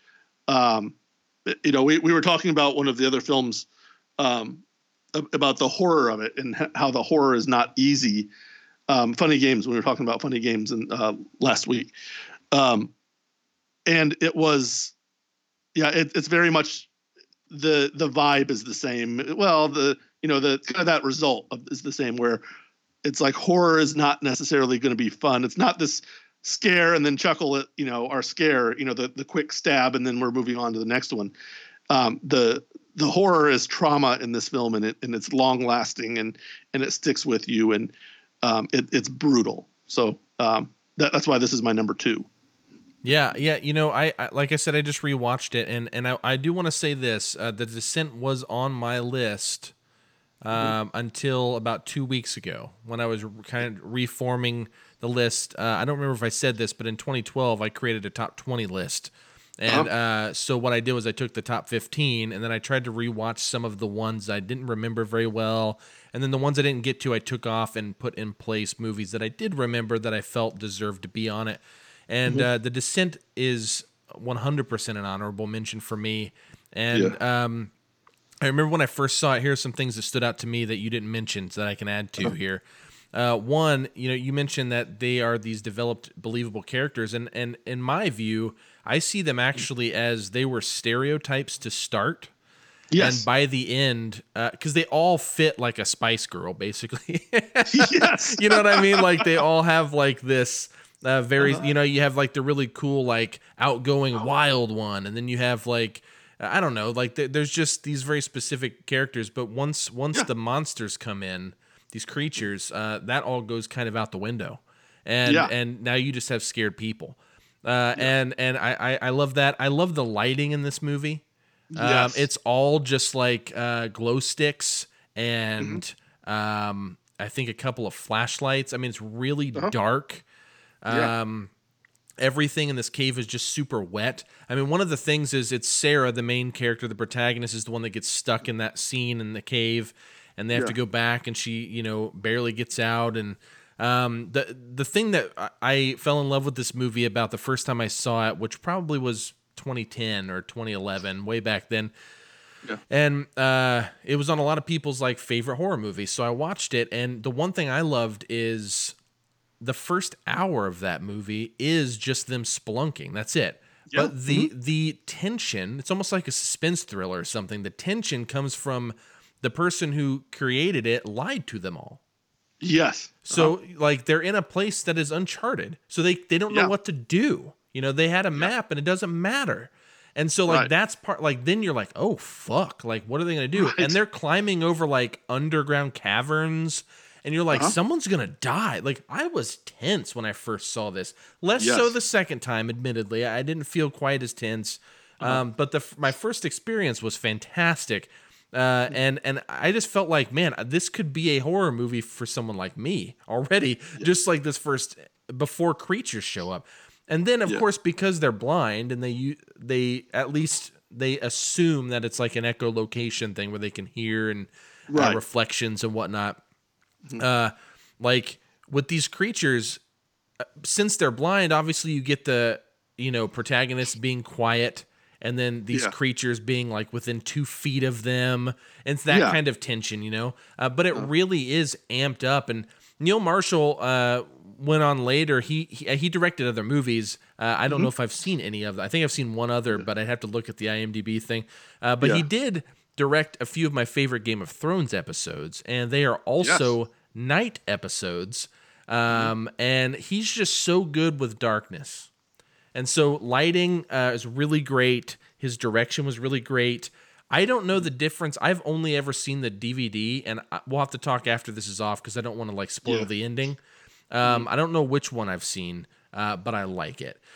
It's a bit more ambiguous, and it's a bit more bleak, and so that makes me, using your language, it leads me to believe it's one or the other. But I love that. I don't know, man. I really do enjoy this movie.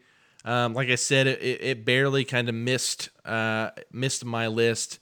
If I had a top 20, it'd probably be on there. You know what I mean? Yeah. But yeah, great choice, man. Yeah. Yeah. So The Descent is Joe's number 2. My number 2 goes in a very different direction. It is from 1979, directed by Ridley Scott. This is the sci-fi horror movie Alien. I think so. See, now we're getting into, we start with Psycho, which I would argue is just a phenomenal film, but also kind of fits into a more old-fashioned horror. And then you get into The Exorcist, which is really extreme. We talked about that, and nothing had ever been like it prior. So you're getting this very new thing, which we see shit like that all the time now.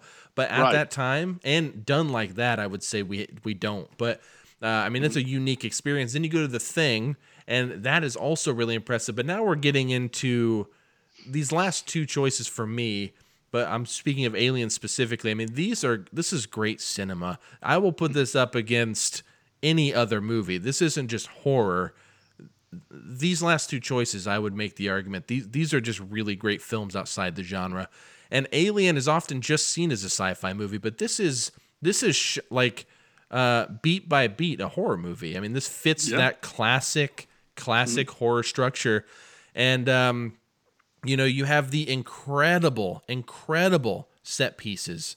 I'm spacing the guy's name who came up with all of the Giger, H.R. Giger. Thank you. Yeah. See, my brain. Thank you very much. But yeah, H.R. Geiger's like killing it with the look of this movie. I love that they don't explain everything, but like you have all of this context and like information that is just like, what are these giant creatures in like a cannon that has now somehow like cocooned into it, or however you want to say, you know, and then you like, dude, I just love the lighting is incredible, especially if you watch like a new restored version of it. Again, back to how I was talking about Psycho, but this even more so. Dude, put that out today. Like, it looks so good. And there are a few editing things that might age it a little bit. And, you know, the final explosion of the ship at the very end, my friend laughed at it. And I'm like, it looks cool. Shut up. You know, but I get it's old, like it's 1979. Fuck off. Right. But, watch the original Star Wars and tell me if it's any, yeah, you know? right. Yeah. And so, I mean, dude, what can you say? Xenomorphs. This is the birth of the xenomorph. I love that it's only one, so it's not like Aliens, the James Cameron sequel, which is not even horror anymore. It's like a sci-fi action movie, you know, which is awesome. I love that movie, but this movie is so superior in my view. And I mean, the tension, you could cut it with a knife. I love just the stories behind it, where, you know, you have John Hurt. John Hurt. Yeah. Yeah. Okay. See, I got that one. Yeah. But John Hurt, you know, like doubling over and then falling on the table and having the alien pop out. And I love that no one in the cast knew. So they thought he was actually having, you know, like something wrong. So all their expressions and stuff, they're trying to play along. They haven't said cut. They don't know what's going on. But these are real responses. And that goes back to, you know, Hitchcock with the birds, and he has all the birds in the claw. I mean, people have done this. It's an age-old thing, but man, does it work in such an iconic way in Alien. The opening sequence, the very slow movement through corridors, and you see all of their little sleep pods open so slowly. The lighting is incredible. The sci-fi effects are awesome. And by that, I mean the computers and everything. It's just a billion little lights. You don't know what any of them do, but it just looks fucking awesome.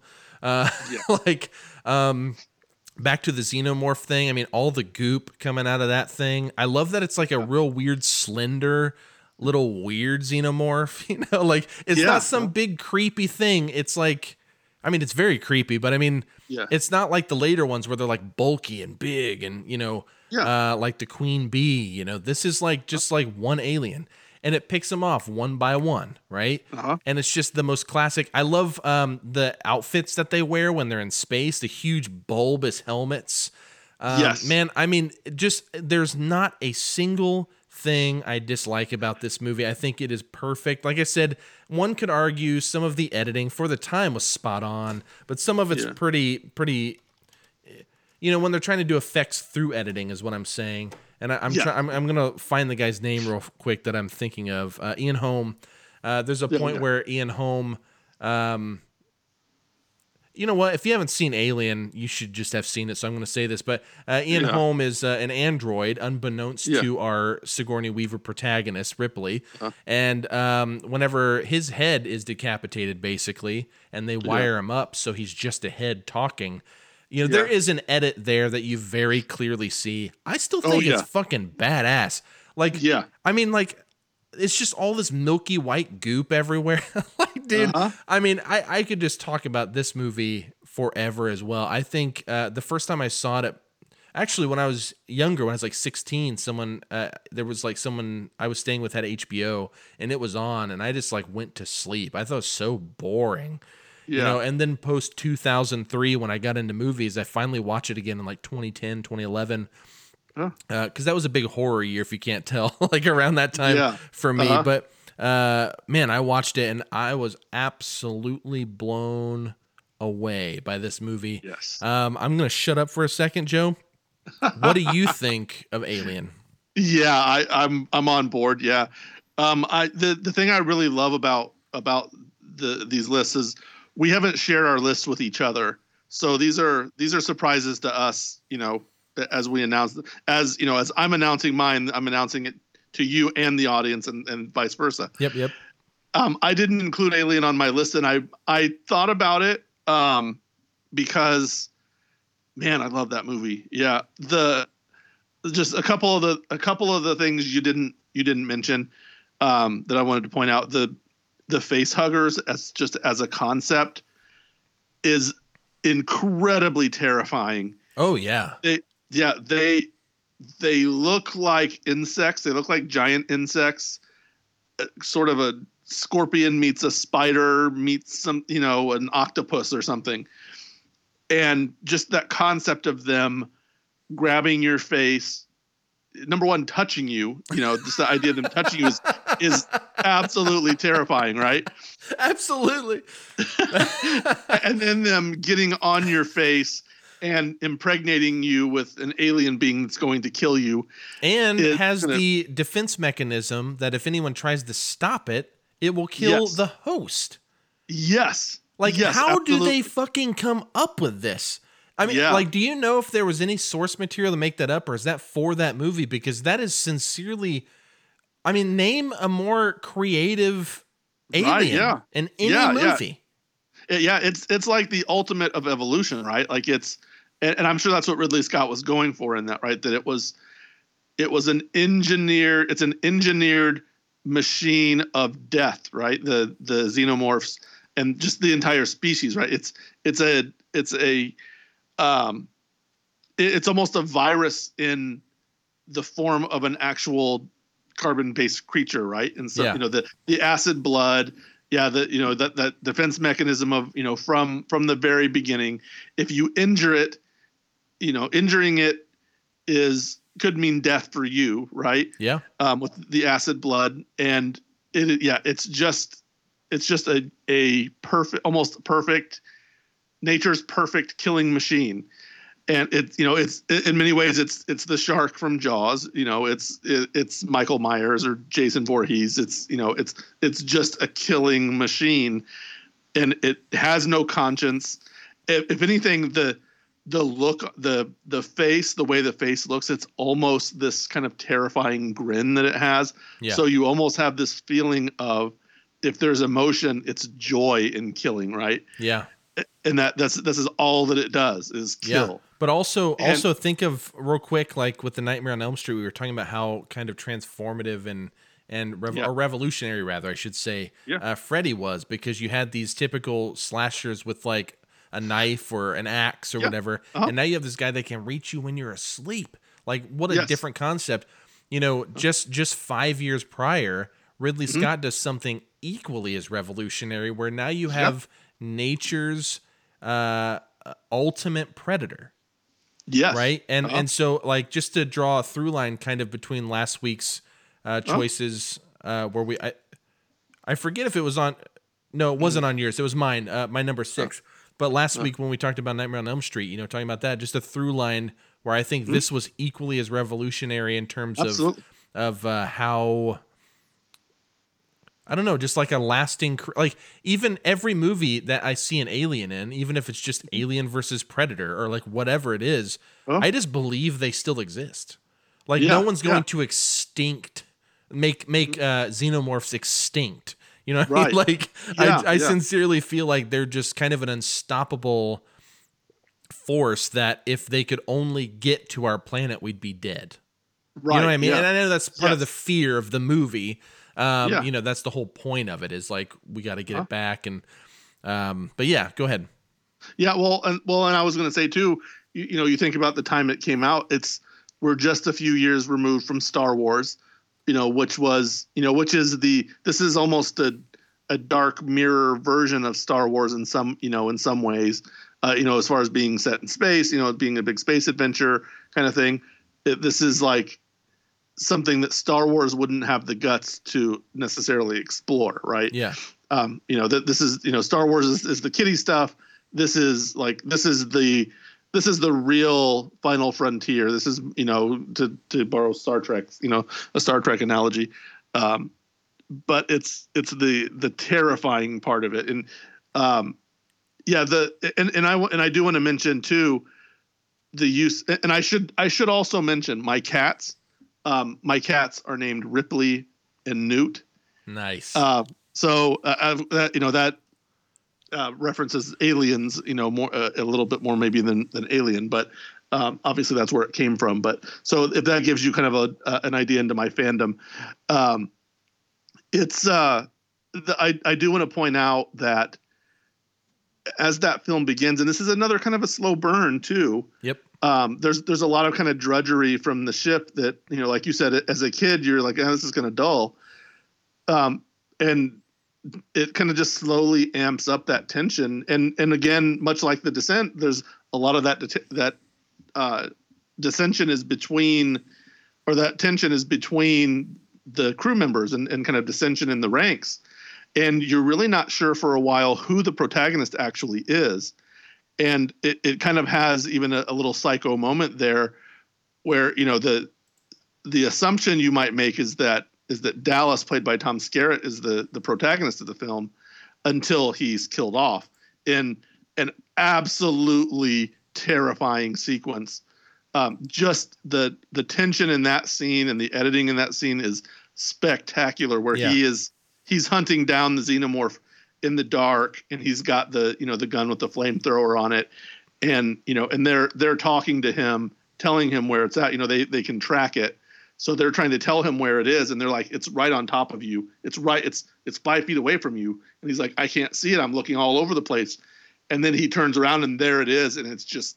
Oh, and that quick jump scare, basically, that quick, like the flaring of the alien, then it cuts. I mean, what an incredible thing. And I also want to bring up, like, Veronica Cartwright plays Lambert. She's the other lady that's not Ripley, basically. And I mean this endearingly. I honestly mean this with all due respect. She's so fucking annoying. but I say that to say, like, that adds to the tension in the movie for me. I think she's perfect. Like, so when I say I mean that endearingly, I sincerely do. Like, she annoys the shit out of me. All she does after she sees one person die, and I would be her. I would be Veronica Cartwright in that situation. So I'm not saying it's unrealistic or anything, but like when she's just whining and just out of fear, and I understand it, but it's like, shut up. But it like grinds my gears a bit, right? Like it's gritty on me. But that just amps that tension up for me, like it's not just fear.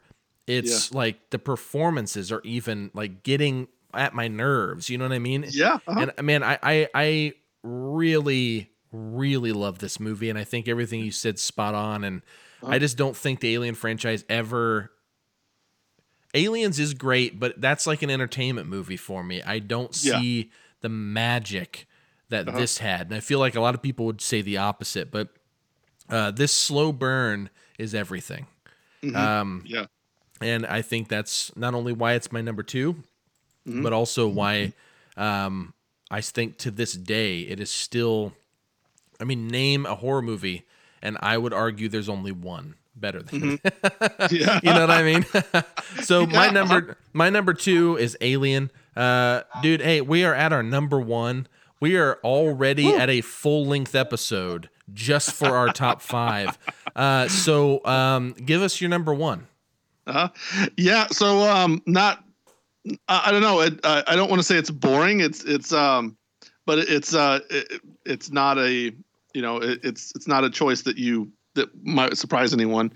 I am going back to John Carpenter and the granddaddy, Halloween, the OG, the boogeyman, the simplest of ideas, a guy with a mask and a knife terrorizing babysitters.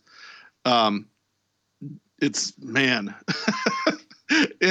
spawned, a massive movement of, Michael Myers spawned Jason, spawned a million other, killers up for the next 40 years. They're still making sequels to this movie. They invent and reinvent this thing and somehow they don't manage to make the movies all that much different than each other. But I'll just say, as a franchise, I love every one of the Halloween films, save the 2 Rob Zombie ones. I love you so much right now. I have a story, a Rob Zombie story, about Halloween actually. But man, this film, again, the way it was made on, that almost cliche shoestring budget, it was essentially the Blair Witch Project before the Blair Witch Project, in terms of like just such a tiny budget, and the massive phenomenon that it became as a result of just, doing something right. Yeah. It's John Carpenter's vision, like you said, down to that. We talked about that, the score that just to this day is terrifying. It's for me, even the silliness of it, the silly scenes of it, it's still a perfect movie to me. The silliness just, adds to it. There's plenty of things you can watch and just go, this is silly and ridiculous. Yeah. The scares by today's standards are not.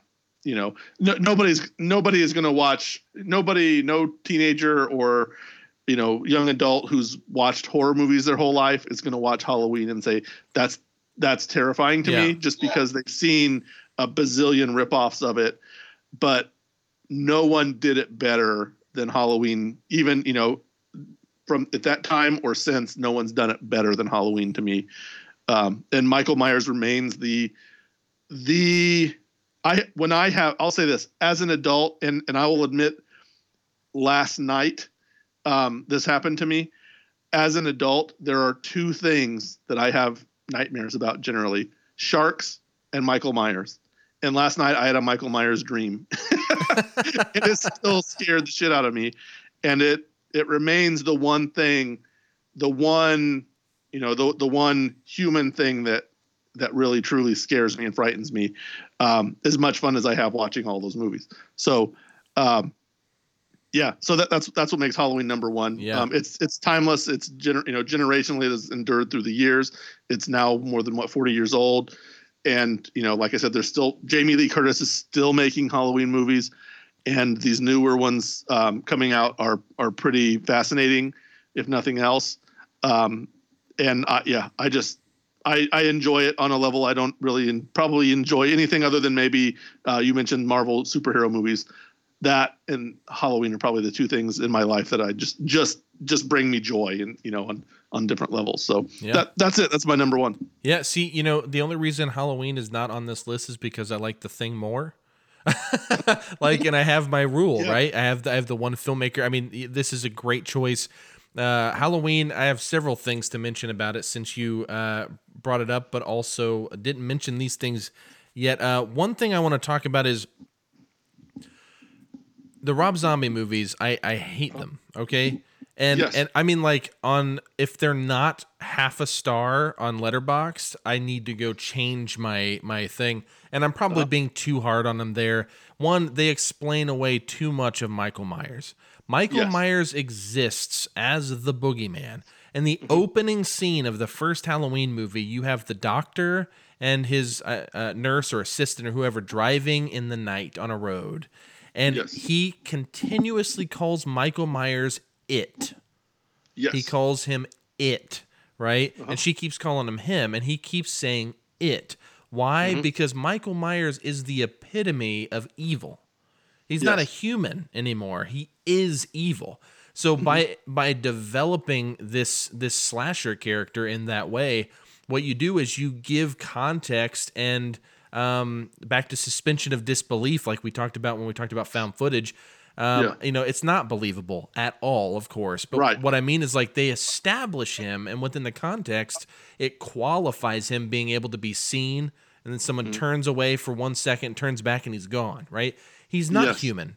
He's the epitome. He is a physical representation of the most evil, right? Yes. And so what's Jason got? He drowned and his mom sucks? Like, he's not coming back. He's just killing campers. Like, fuck that guy. Freddy, he was like a pedophile. He got burned alive, and now he's like fucking with people in their dreams. Like, that's really cool. Don't get me wrong.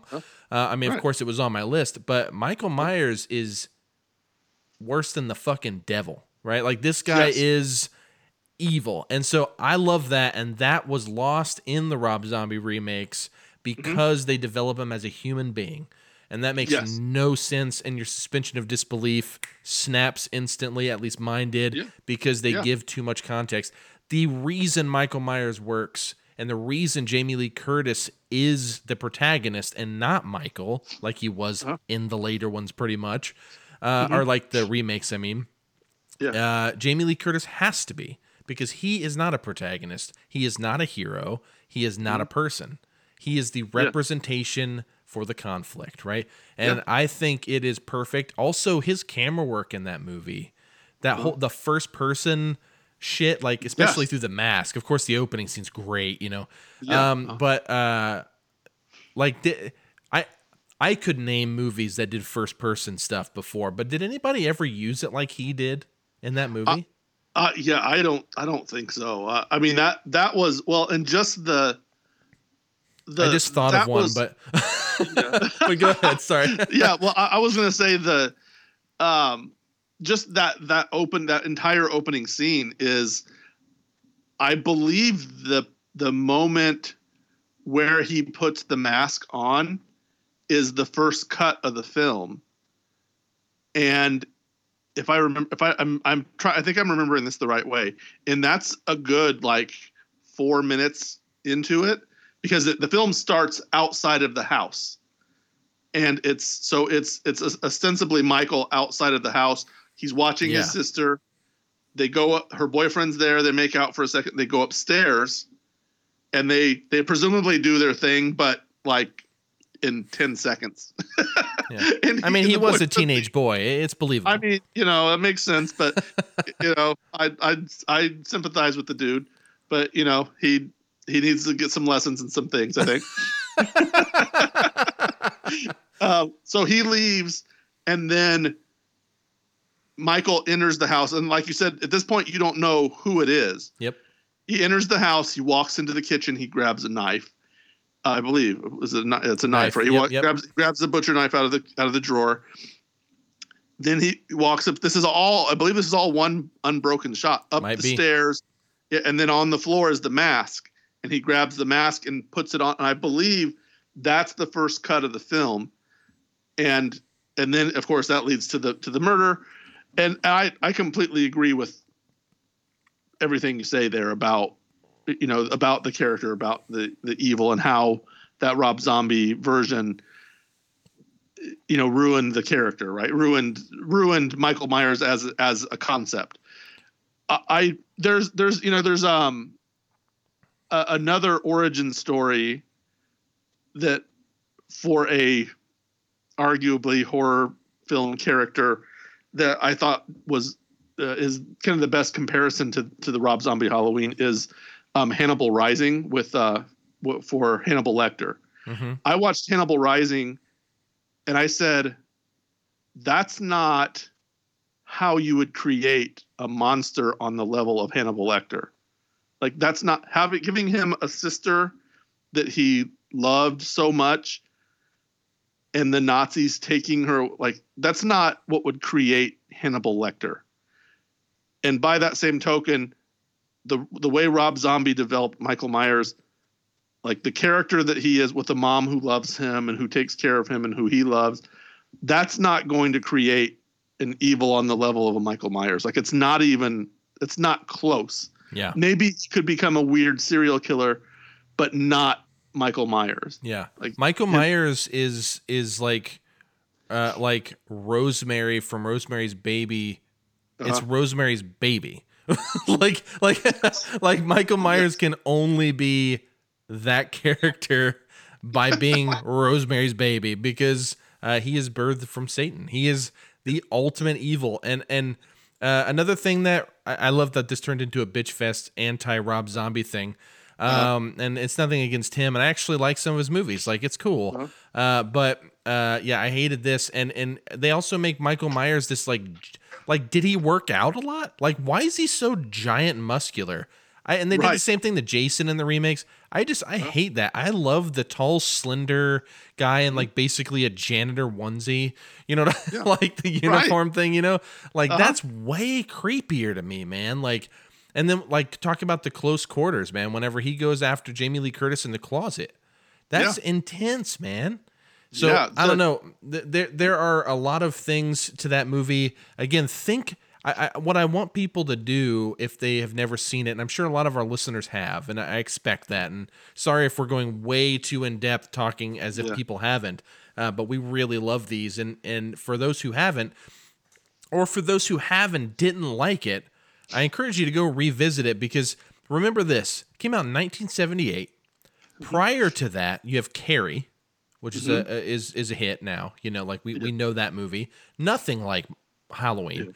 You have Texas Chainsaw Massacre, which you could draw parallels, but no Ultimate Evil, right? These are just like backwood hillbilly fucking weird guys. You know what I mean? Right. But like this is like an Ultimate Evil proper slasher, right? Very different vibe. The Exorcist, completely different film. And we've already talked about prior to The Exorcist, it's a whole different ballgame. I mean, this is the first of its kind. It has been overplayed to the hills, as my grandma would say, you know, and it's just a masterpiece. I agree with you. Yep. That's a great number one. Yeah. And then what Carpenter brought to it, you know, is, and I don't want to be a snob, because I watch Halloween 5, you know, like Halloween 5 is a terrible movie. It's even my Halloween is my daughter's first love. You know, and I've talked to her a little bit, like as I get older, like I'm filtering a lot of stuff through her. Halloween is what she wants to watch whenever I'm like, hey, let's watch a scary movie. Okay, let's watch Halloween. And I'm like, we watch Halloween a million times. Let's watch something else. But there's a reason why she wants to watch Halloween. It's because it's amazing. But I will sit and watch it. I think Halloween 4 is underappreciated in a lot of ways. Halloween 5 is a terrible movie. The next one, The Curse of Michael Myers, is maybe worse. And then there's the one with Busta Rhymes, that's maybe even worse. But I can sit and watch and have a level of enjoyment for any of them,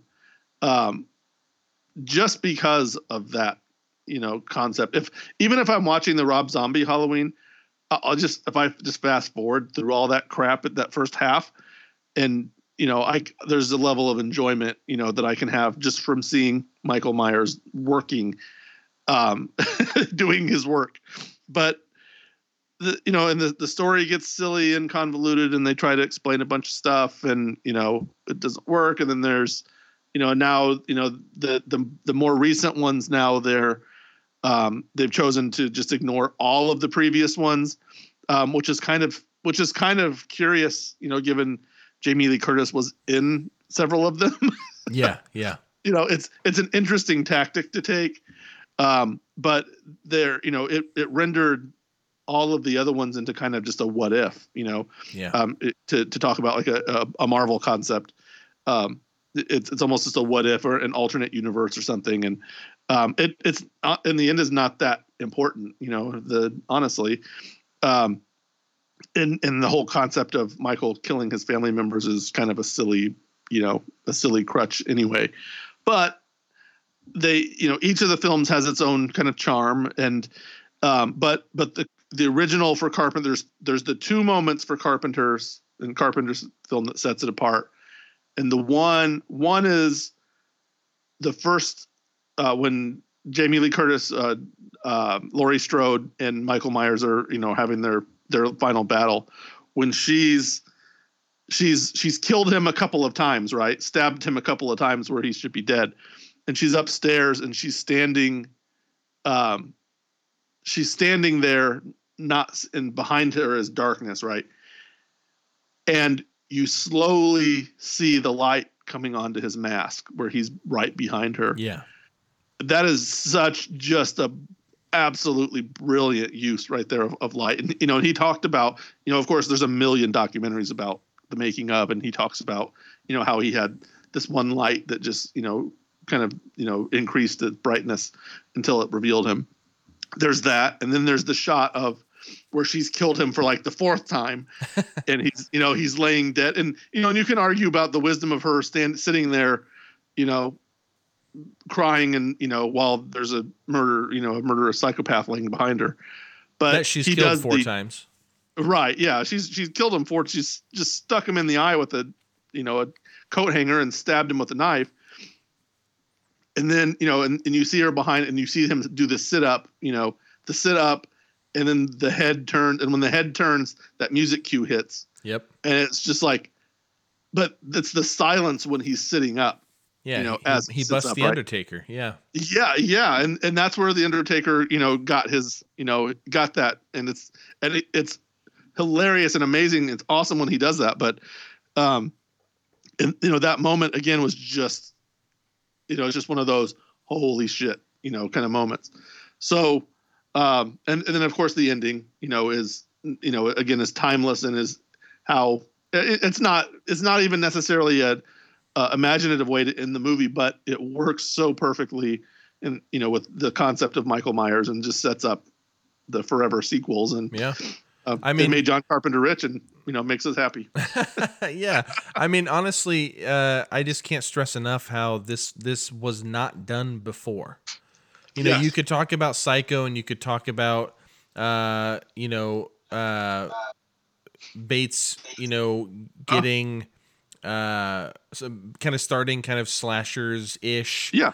Or however you want to talk about it. He uses a knife, he's cutting people up and all this stuff, but man, no one did it like Carpenter in Halloween. And I think that's a good number one. And I'm glad it was represented, because it's my number one honorable mention only because I have another Carpenter movie and that goes against my criteria. So I'm so glad it is represented here. And I'm going to go ahead and jump over to my number one. Yeah, which I'm excited to hear. Actually has already been mentioned, and I can't wait to now add to it. Okay. But my number one, no surprise, is Stanley Kubrick's The Shining. With Stanley Kubrick being my favorite filmmaker, The Shining was a large part of that reason. It's not my favorite Kubrick movie, but that's like, I mean, all of them I loved. It's like, it's not saying anything about the movie. It's just, I mean, everything he did was gold for me. And I guess like something I want to add to what we talked about last week is I did a lot on Kubrick. I'm trying to put my thoughts together real quick because there's a lot to say here. So basically, one thing I love about The Shining is his use of fear. Okay, so I went to a conference and spoke on Kubrick, and I talked about how he constructs a really unique level of fear in this movie. Now, of course, that fear is arguably subjective. Of course, some people won't be scared watching it. But I'm talking about technically how he approaches this strategically. And so, every scene, you have the fear of the unknown, right? So you have the twins that just pop out of nowhere whenever Danny's like playing darts. I think that's the first time you see them. And, like the room 237, like all this shit that makes zero sense, like none, right? That is, for many people can be really, I mean, that's iconically scary. And the large reason for that is because it is fear of the unknown. We don't understand what's happening. And they're like these creepy twins that like speak in unison. Like, I don't know, just like the whole thing doesn't make sense. How are they there? Why? Like, it's just a really bizarre situation. And then you get into Jack Torrance's dissension into madness. And that slowly goes, also playing off of the fear of the unknown, but also playing off of things that we can grasp. Like when we realize that it's Grady that he's talking to in the bath, like, but we've already heard his story, right?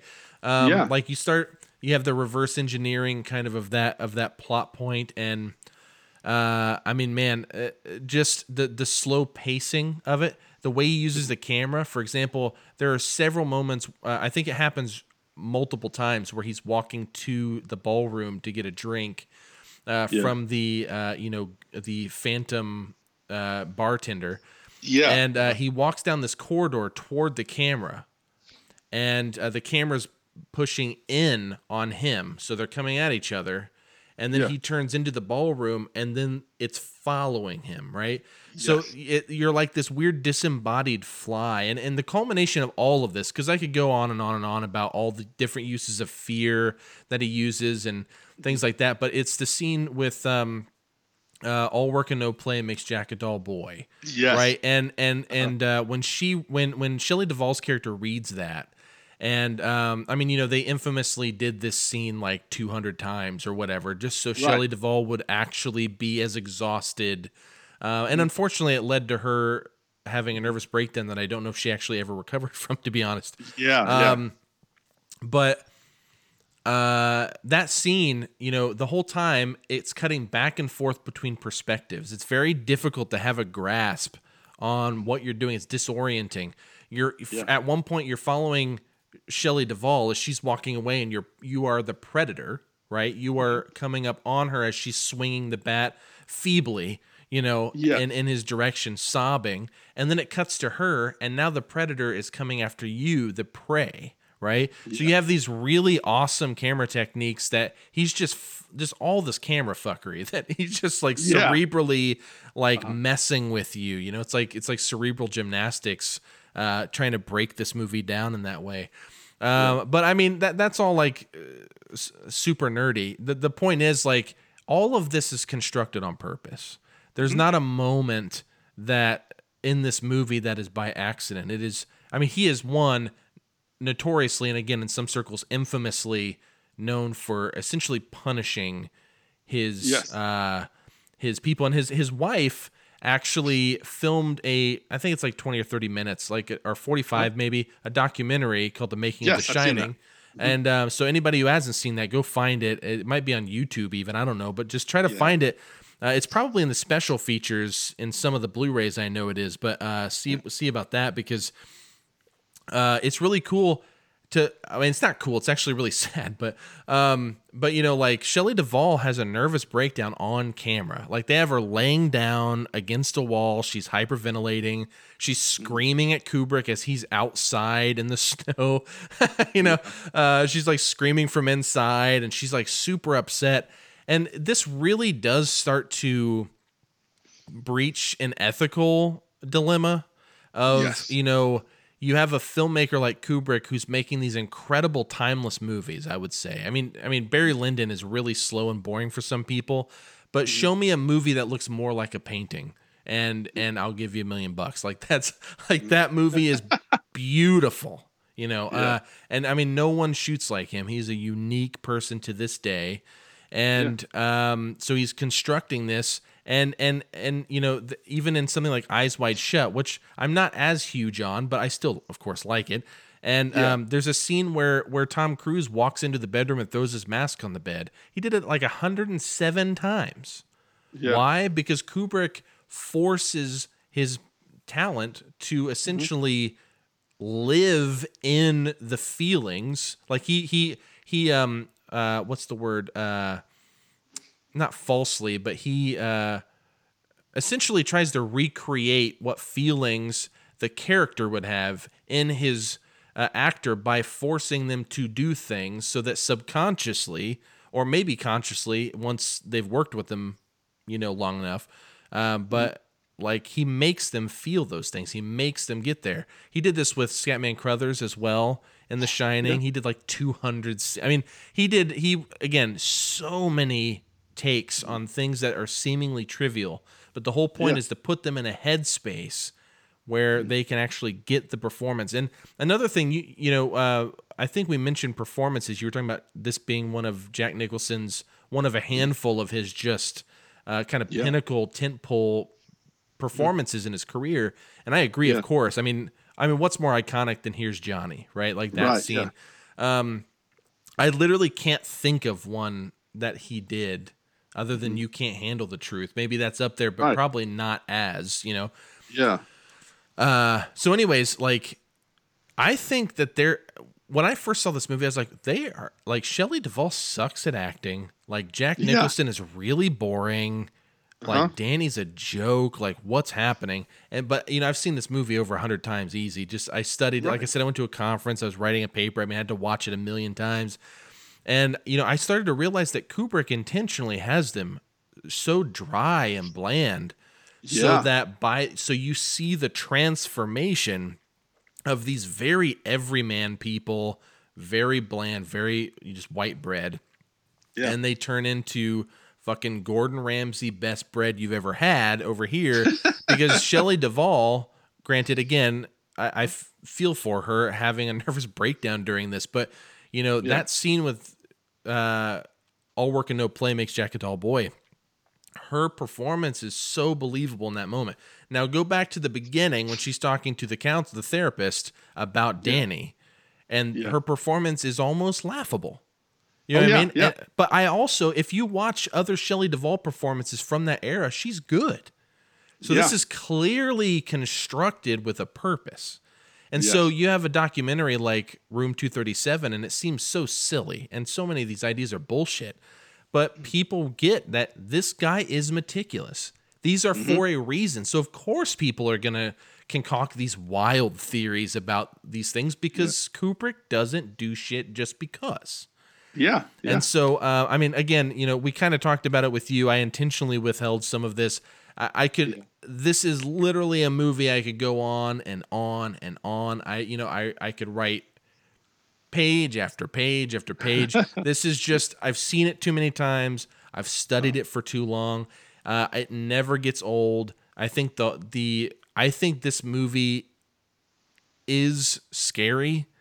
In a strange way. Just the tension of those moments, like the all work and no play, that's kind of comical, and it's meant to be to an extent, But it's his madness, right? It's his madness. Yeah. Dude, I even think him speaking to Grady in the bathroom is creepy because, he looks maniacal at this point, and he's wild. And Grady, just his calmness juxtaposed with his almost Jack Nicholson's over the topness almost. Again, intentional. Oh my gosh, when he's doing the big bad wolf, like, I'll huff and I'll puff and I'll blow your house in, that is comical, but he's beating the door in with an axe and she's screaming so believably. This whole thing is a masterclass in any aspect. The music, which was heavily inspired by Penderecki. If you've never listened to his music, it's literally all dissonant sounds. It's really, really scary music. All the performances are exactly what they should be. I should word it that way, because I wouldn't even say they come off good, but what makes it good? Well, it's exactly what the movie needs, and that's why I would say they're really great. I can't speak highly enough. This is my Halloween, as Halloween is to you. This is my, if someone says, show me like a great horror movie, this would be my first one. I can't speak highly enough. I think everything just fits like a perfect puzzle. Go ahead. Just my, the last comments I guess I can make on it. To your point about the performances earlier. Yeah, the scene where he is in the office when he's interviewing for the job. And I remember the line, it seems like the skiing at this place would be fantastic. And it sounds just like you just read it. Yeah. It's so bad. It was like, and he even said fantastic. And I'm like, what the hell? I remember hearing that and going, boy, that's really like a crappy delivery. And you're completely right with Shelley Duvall. Also, the way that when she's talking to Danny and, she's just got, this little, this, like, she's like Julia Child talking, and it's, and it's horrible. And I'm like, she's almost annoying and grating. Not almost, she is annoying and grating at that point. But the one thing we haven't talked about that struck me about this movie is the backstory of the hotel. That, they talk about Grady and all of that, but there had been a series of odd and bizarre things happening right through the years that they don't really explicitly mention, but then they touch on it. Like, the one thing for me, what the hell with the guy in the bear suit? You know, Dude, the guy in the bear suit, presumably, like, totally blowing a dude in a tuxedo.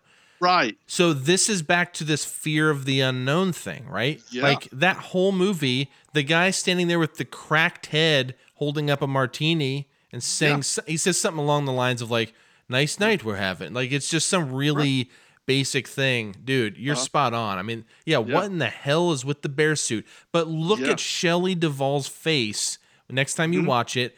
Like it shows her and she runs up and her eyes get that classic Shelley Duvall huge eyes, and it shows the bear and he like sits up, and then the tuxedo guy sits up, and then it cuts back to her and she's like trembling. Like you know, it's like, but it's like that's not inherently scary. But think of it in her perspective.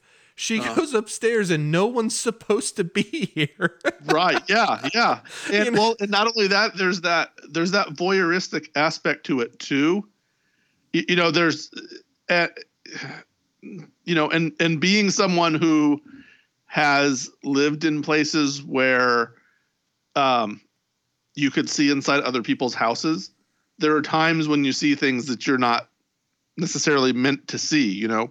Yeah. And there's an excitement and an even scariness to that, right? The idea of being caught is, you know, watching, right, is like a primal fear almost, right?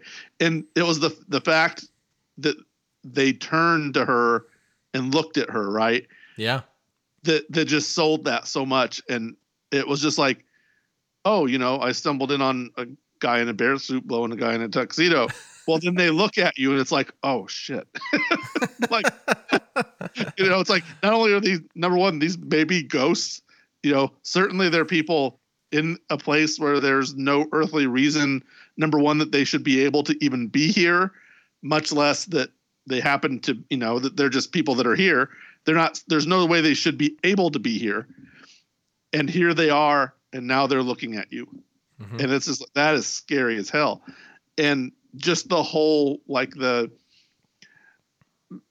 I hate in modern terms to say the perversion of it, you know, but at the time that was kind of, that would have been maybe the word to use, of, you know, that there's the aspect of the gay part of it, you know, is unusual at best, but the furry thing, I mean, today, you know, furries is a thing. Yeah. And obviously that's what that's meant to be. But at that time, that was scary, you know, and it's still pretty kind of a freaky thing, you know, now.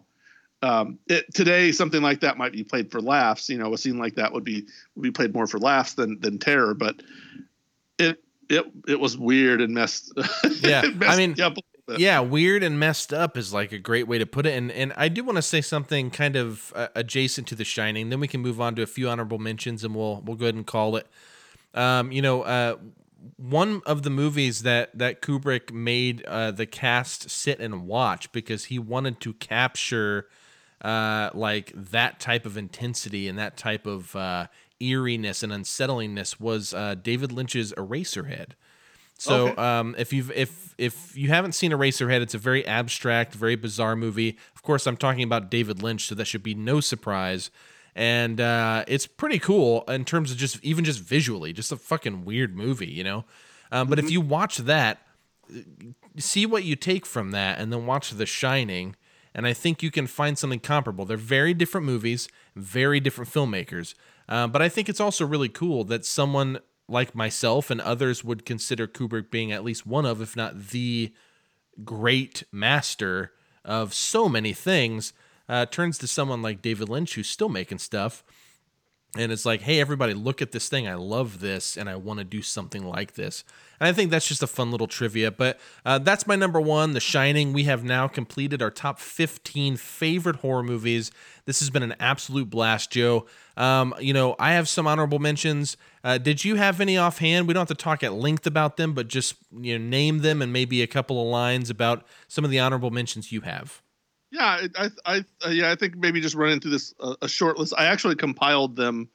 I had a couple of leftovers from when I was assembling the original list, and then a couple that along the way here I thought of.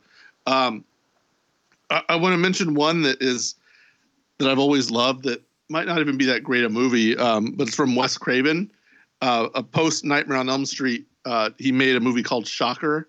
Yeah. I'm not sure if you've seen I Shocker. haven't seen it, but I know what you're talking about. Yeah, so it stars Peter Berg. Like I said, we won't get into it. Basically, Peter Berg, who is now a director, he directed Battleship and a handful of other movies. Some of them terrible, some of them good. He did Friday Night Lights and things like that. Anyway, a serial killer is executed and becomes an electricity zombie or something. It's a pretty bad movie, but it's really entertaining to me. We haven't talked much about Japanese horror, so I wanted to throw Audition out there as such a messed up movie. So real quick, let me stop on that because I'm not going to have an opportunity to talk about it because I limited myself at 10 because I could have made a top 50. I mean, like maybe not ranked, but like for honorable mentions. Oh yeah. And I might even make a Letterboxd on our Medium Cool account just to put a bunch of fucking horror movies that I want people to be aware. Actually, I think I've already compiled it. Doesn't matter. Pretty sure Audition's on it. If you haven't seen Audition, this is probably the slowest burn of any movie we've mentioned up to this point. Yes. But I promise whoever's listening, if you watch Audition, it will pay off. That's all I'll say about that movie, but you can continue. It will pay off. I don't want to go too much into it for people who haven't seen it. If you've seen it, you know, and if you haven't, you need to know. So go see it.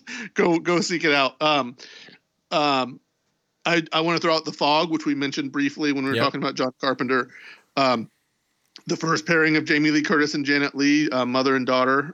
They did it later in their Halloween 20 years later, to much fanfare, but they'd already done it, 20 years before with The Fog, which is like I mentioned, such an underappreciated, just a gem. And you mentioned you haven't seen it as one. You should definitely seek it out. Yep. It's a fun old fashioned ghost story.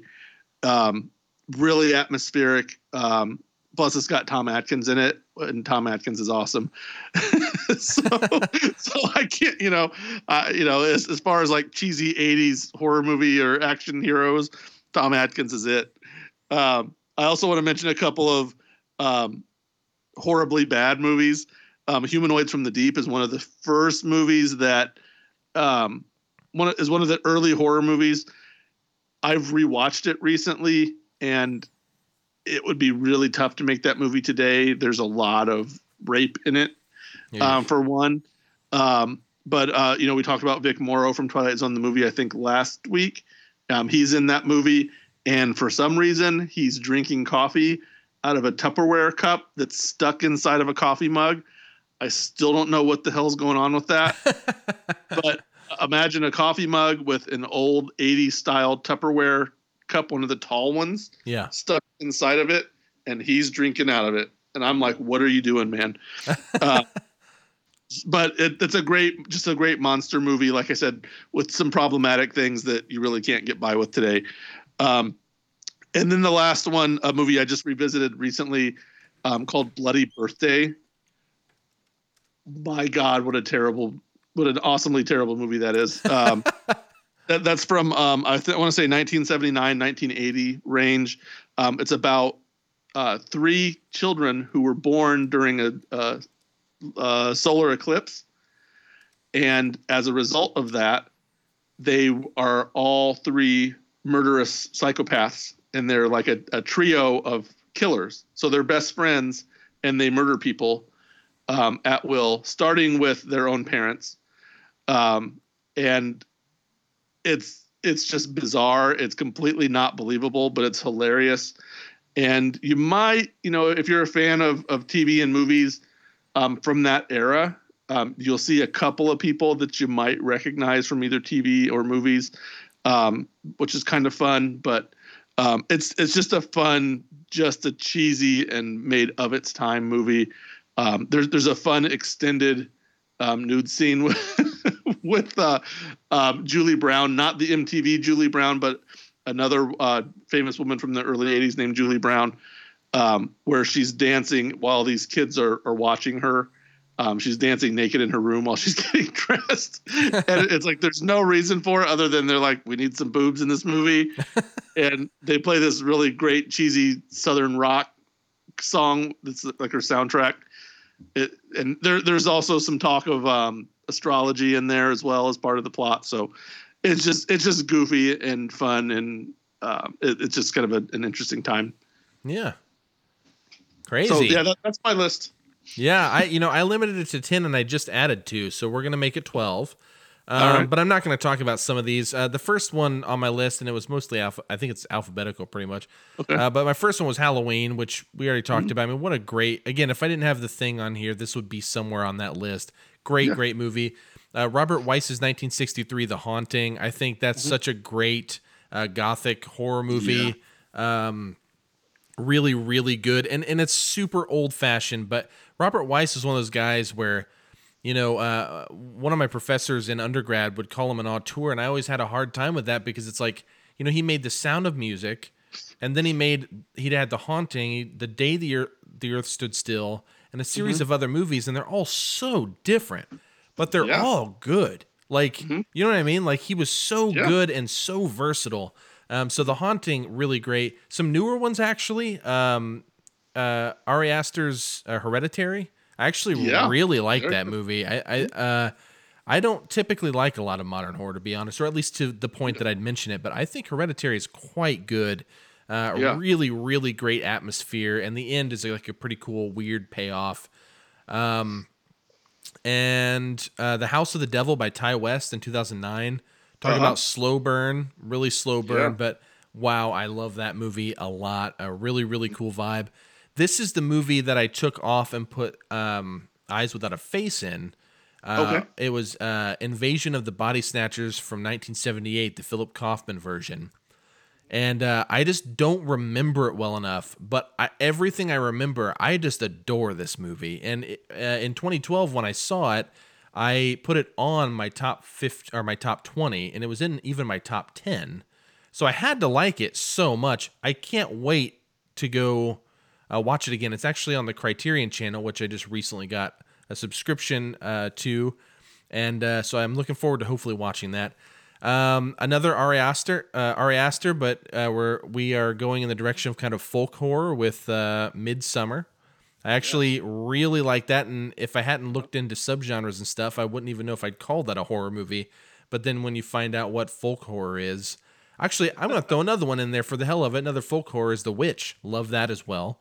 Yeah. Nosferatu from 22, the old F.W. Murnau. Love that silent horror movie. Really, really great. While we're talking about that, have you seen Shadow of the Vampire? I have. That was a really fun movie. I mean, if I remember correctly, the whole thing's predicated on the idea that he's actually a vampire. Like, it's the making of the movie, but he's actually the guy. So John Malkovich plays F.W. Murnau, the director, and then Willem Dafoe plays Max Schreck, who is the actor who plays Nosferatu. And the conceit of it is that he's actually a vampire. And it's sort of a kind of a quasi comedy. It's not really a horror film, but it's kind of a comedy drama. And Murnau is constantly trying to. I guess he's promised him that he's going to get to kill the leading lady at the end of the film, and he keeps trying to do it early. And he's like, "No, the movie's not done." But it's really interesting and fun. Obviously, not a complete historical account, but it's a really interesting movie. Kind of based off of that. Yeah, and there are some accurate moments too, how they did some of the effects and different things, which is really cool. So at the very least for that, it's worth it. And Werner Herzog remade it in 1979. And if you want to watch basically an art film version of it, check that out. I mean, again, another slow burn, but I remember liking it. I only saw it once, but also he made it in German and English, and each one was filmed separately. So the scene was filmed in German, and then he would film the same scene in English. So technically, it's two movies. Yeah. Like they're two separate scenes. They're not the exact same. Right. I just think that's fascinating. Like what an interesting thing. Anyways, back to my list. The Orphanage. I just rewatched this recently. It was on my list originally. I took it off because it just missed, but I love it. I mean, rewatching it, Bayona, I think's his name. And look, yeah, it is. Yeah, J.A. Bayona. Yeah, J.A. Bayona, 2007, The Orphanage. Wow, I mean that movie is gorgeous, by the way, Yeah. and I think the thrills in that are quite effective. I'm gonna skip the next one real quick. Reanimator, which I kind of tucked in with From Beyond, but it needs to be said. Yeah. If you like really bad movies, and clearly Joe does. Yes. If you like bad movies, and if you're like a fan of something as bad as like The Room or something, watch Troll 2. This was a favorite of mine as a teenager.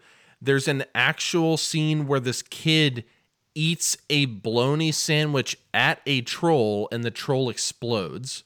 I think it explodes, but that's amazing. The filmmaker's Italian, even though it's an American-made horror movie, and the Italian director actually thinks it's an incredible masterpiece, and that the reason it has such a big cult following is because it's that good. There's a whole documentary on Troll 2, actually. You should just check that out. But that's just a fun kind of cult classic. I want to bring up two movies real quick, and then we'll call it. One is Frank Darabont's The Mist from like 2006 or something, or 5, or whenever that was. Do you like that movie? I watched that movie in the theater. I reviewed it. I believe I reviewed it. At the time that I watched it, I hated it. I didn't like it much the first time either. I'm with you. Yeah. And it's all on the strength of the film itself up until the ending is just kind of your typical fun monster movie, and it's a lot of fun. Yeah. And it has some good subtext. There's some, the religious, religious fanaticism and things like that come into play. And it's an enjoyable movie. The ending, without giving it, I don't know if we want to give it away, but it's a downer. It's a big downer. And as someone... Well, let me say this real quick. There are two endings. There are two endings. And if your downer is the one, I'm going to try to speak very cryptically, and this would be fun for our listeners, hopefully. Is it where it's the end of the road and there's no hope, if you understand what I mean? Yes. Okay. I forgot that we can do charades because we can see each other. But anyways, Okay, I love that ending. Now I hated it at the time. Now, and I paused. I kind of paused in my speech because I almost said something that was, I wouldn't say give it away, but would be a major clue. I'll just say, given my life situation, especially at the time that film came out, I found it very off-putting and disturbing, and not in the good way that the rest of the movie was. Sure. In a very different kind of nihilistic way. Yeah. However, Stephen King went on record as saying he loved that. It was not his original ending from his novella, I believe. But he loved it and signed off on it. I have a lot of friends who tell me that I should go back and watch it again. And it's kind of a movie I kind of want to watch again. And I do want to watch it in that black and white version that they've made. Yes. Because of that, just to see it with fresh eyes and to be able to absorb that moment, in a different way. Yeah. So I want to say this. I wasn't a huge fan of the movie, and I thought the special effects were stupid.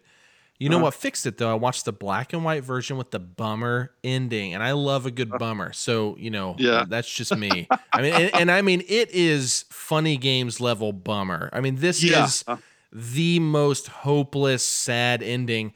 I can't even imagine. I mean, no wonder they didn't. That wasn't in the original one, was it?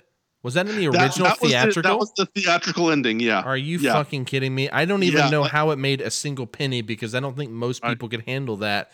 That's tough. And that's why I love it, because it's like, imagine being in that position. It's like you understand why it happens, but it's, as parents, it's just really tough. Right.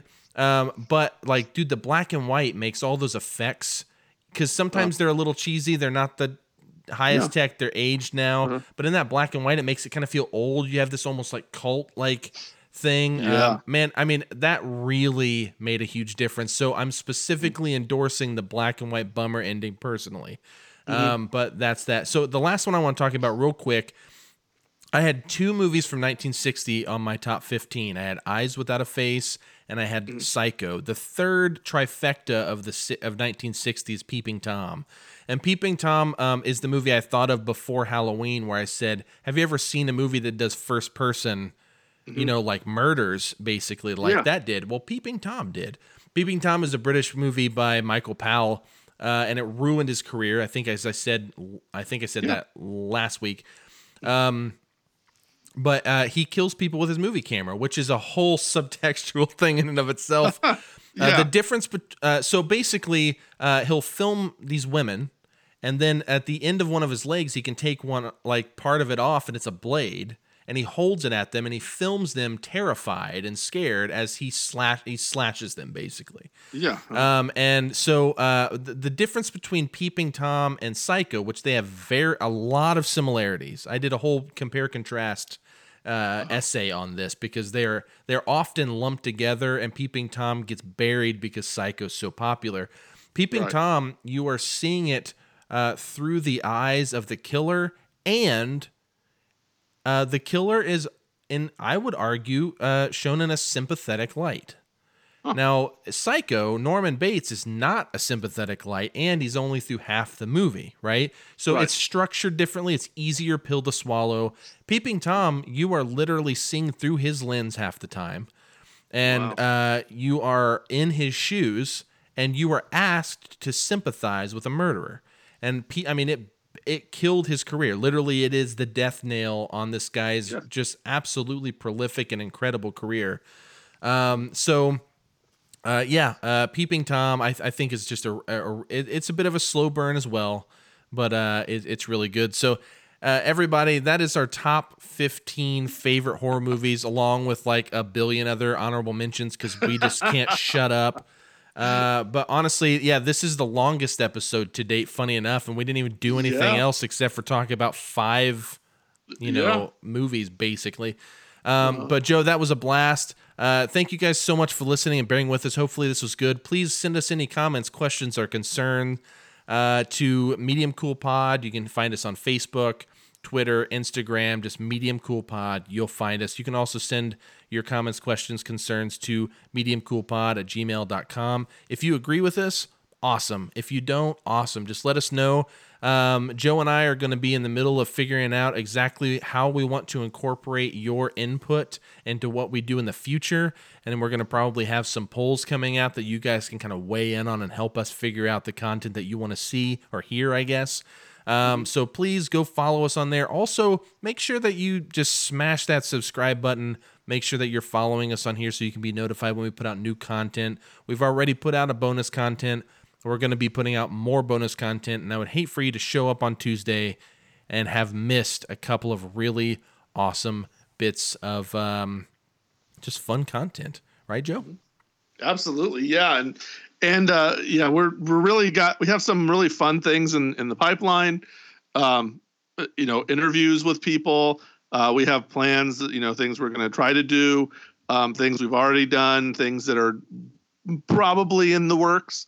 So hopefully that's going to be fun and interesting for you.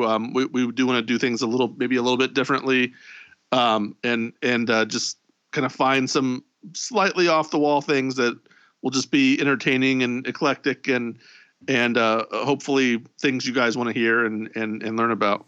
Yep. And he kind of Joe just mentioned something. These past 3 episodes, this one and the prior 2. Not so much the bonus content, but our 3 mainline episodes, we've really been focused on this horror month. Starting in November, next Tuesday, we're really going to start kind of, I think, trying to move into what this show will actually be. So we're going to, you'll get a better idea of what our structures might be or the things that we want to talk about. We're going to be reviewing new movies. We're going to be reviewing on like a retrospective light on old stuff. We're going to keep doing our lists so you can learn more and more about more movies to see. Like Joe said, we're going to have interviews with up-and-coming filmmakers, hopefully with some really awesome established filmmakers as well, actors, the whole thing. And this is in large part thanks to the Film Yap. So please go check out thefilmyap.com. And I mean, on that note, I don't know what else to say, Joe. So I think we're going to get out of here. You feel good about that, Joe? Oh, yeah. Thanks for listening, and hey, keep doing it. The more you do it, the more we'll do, right? Yep. Sounds good.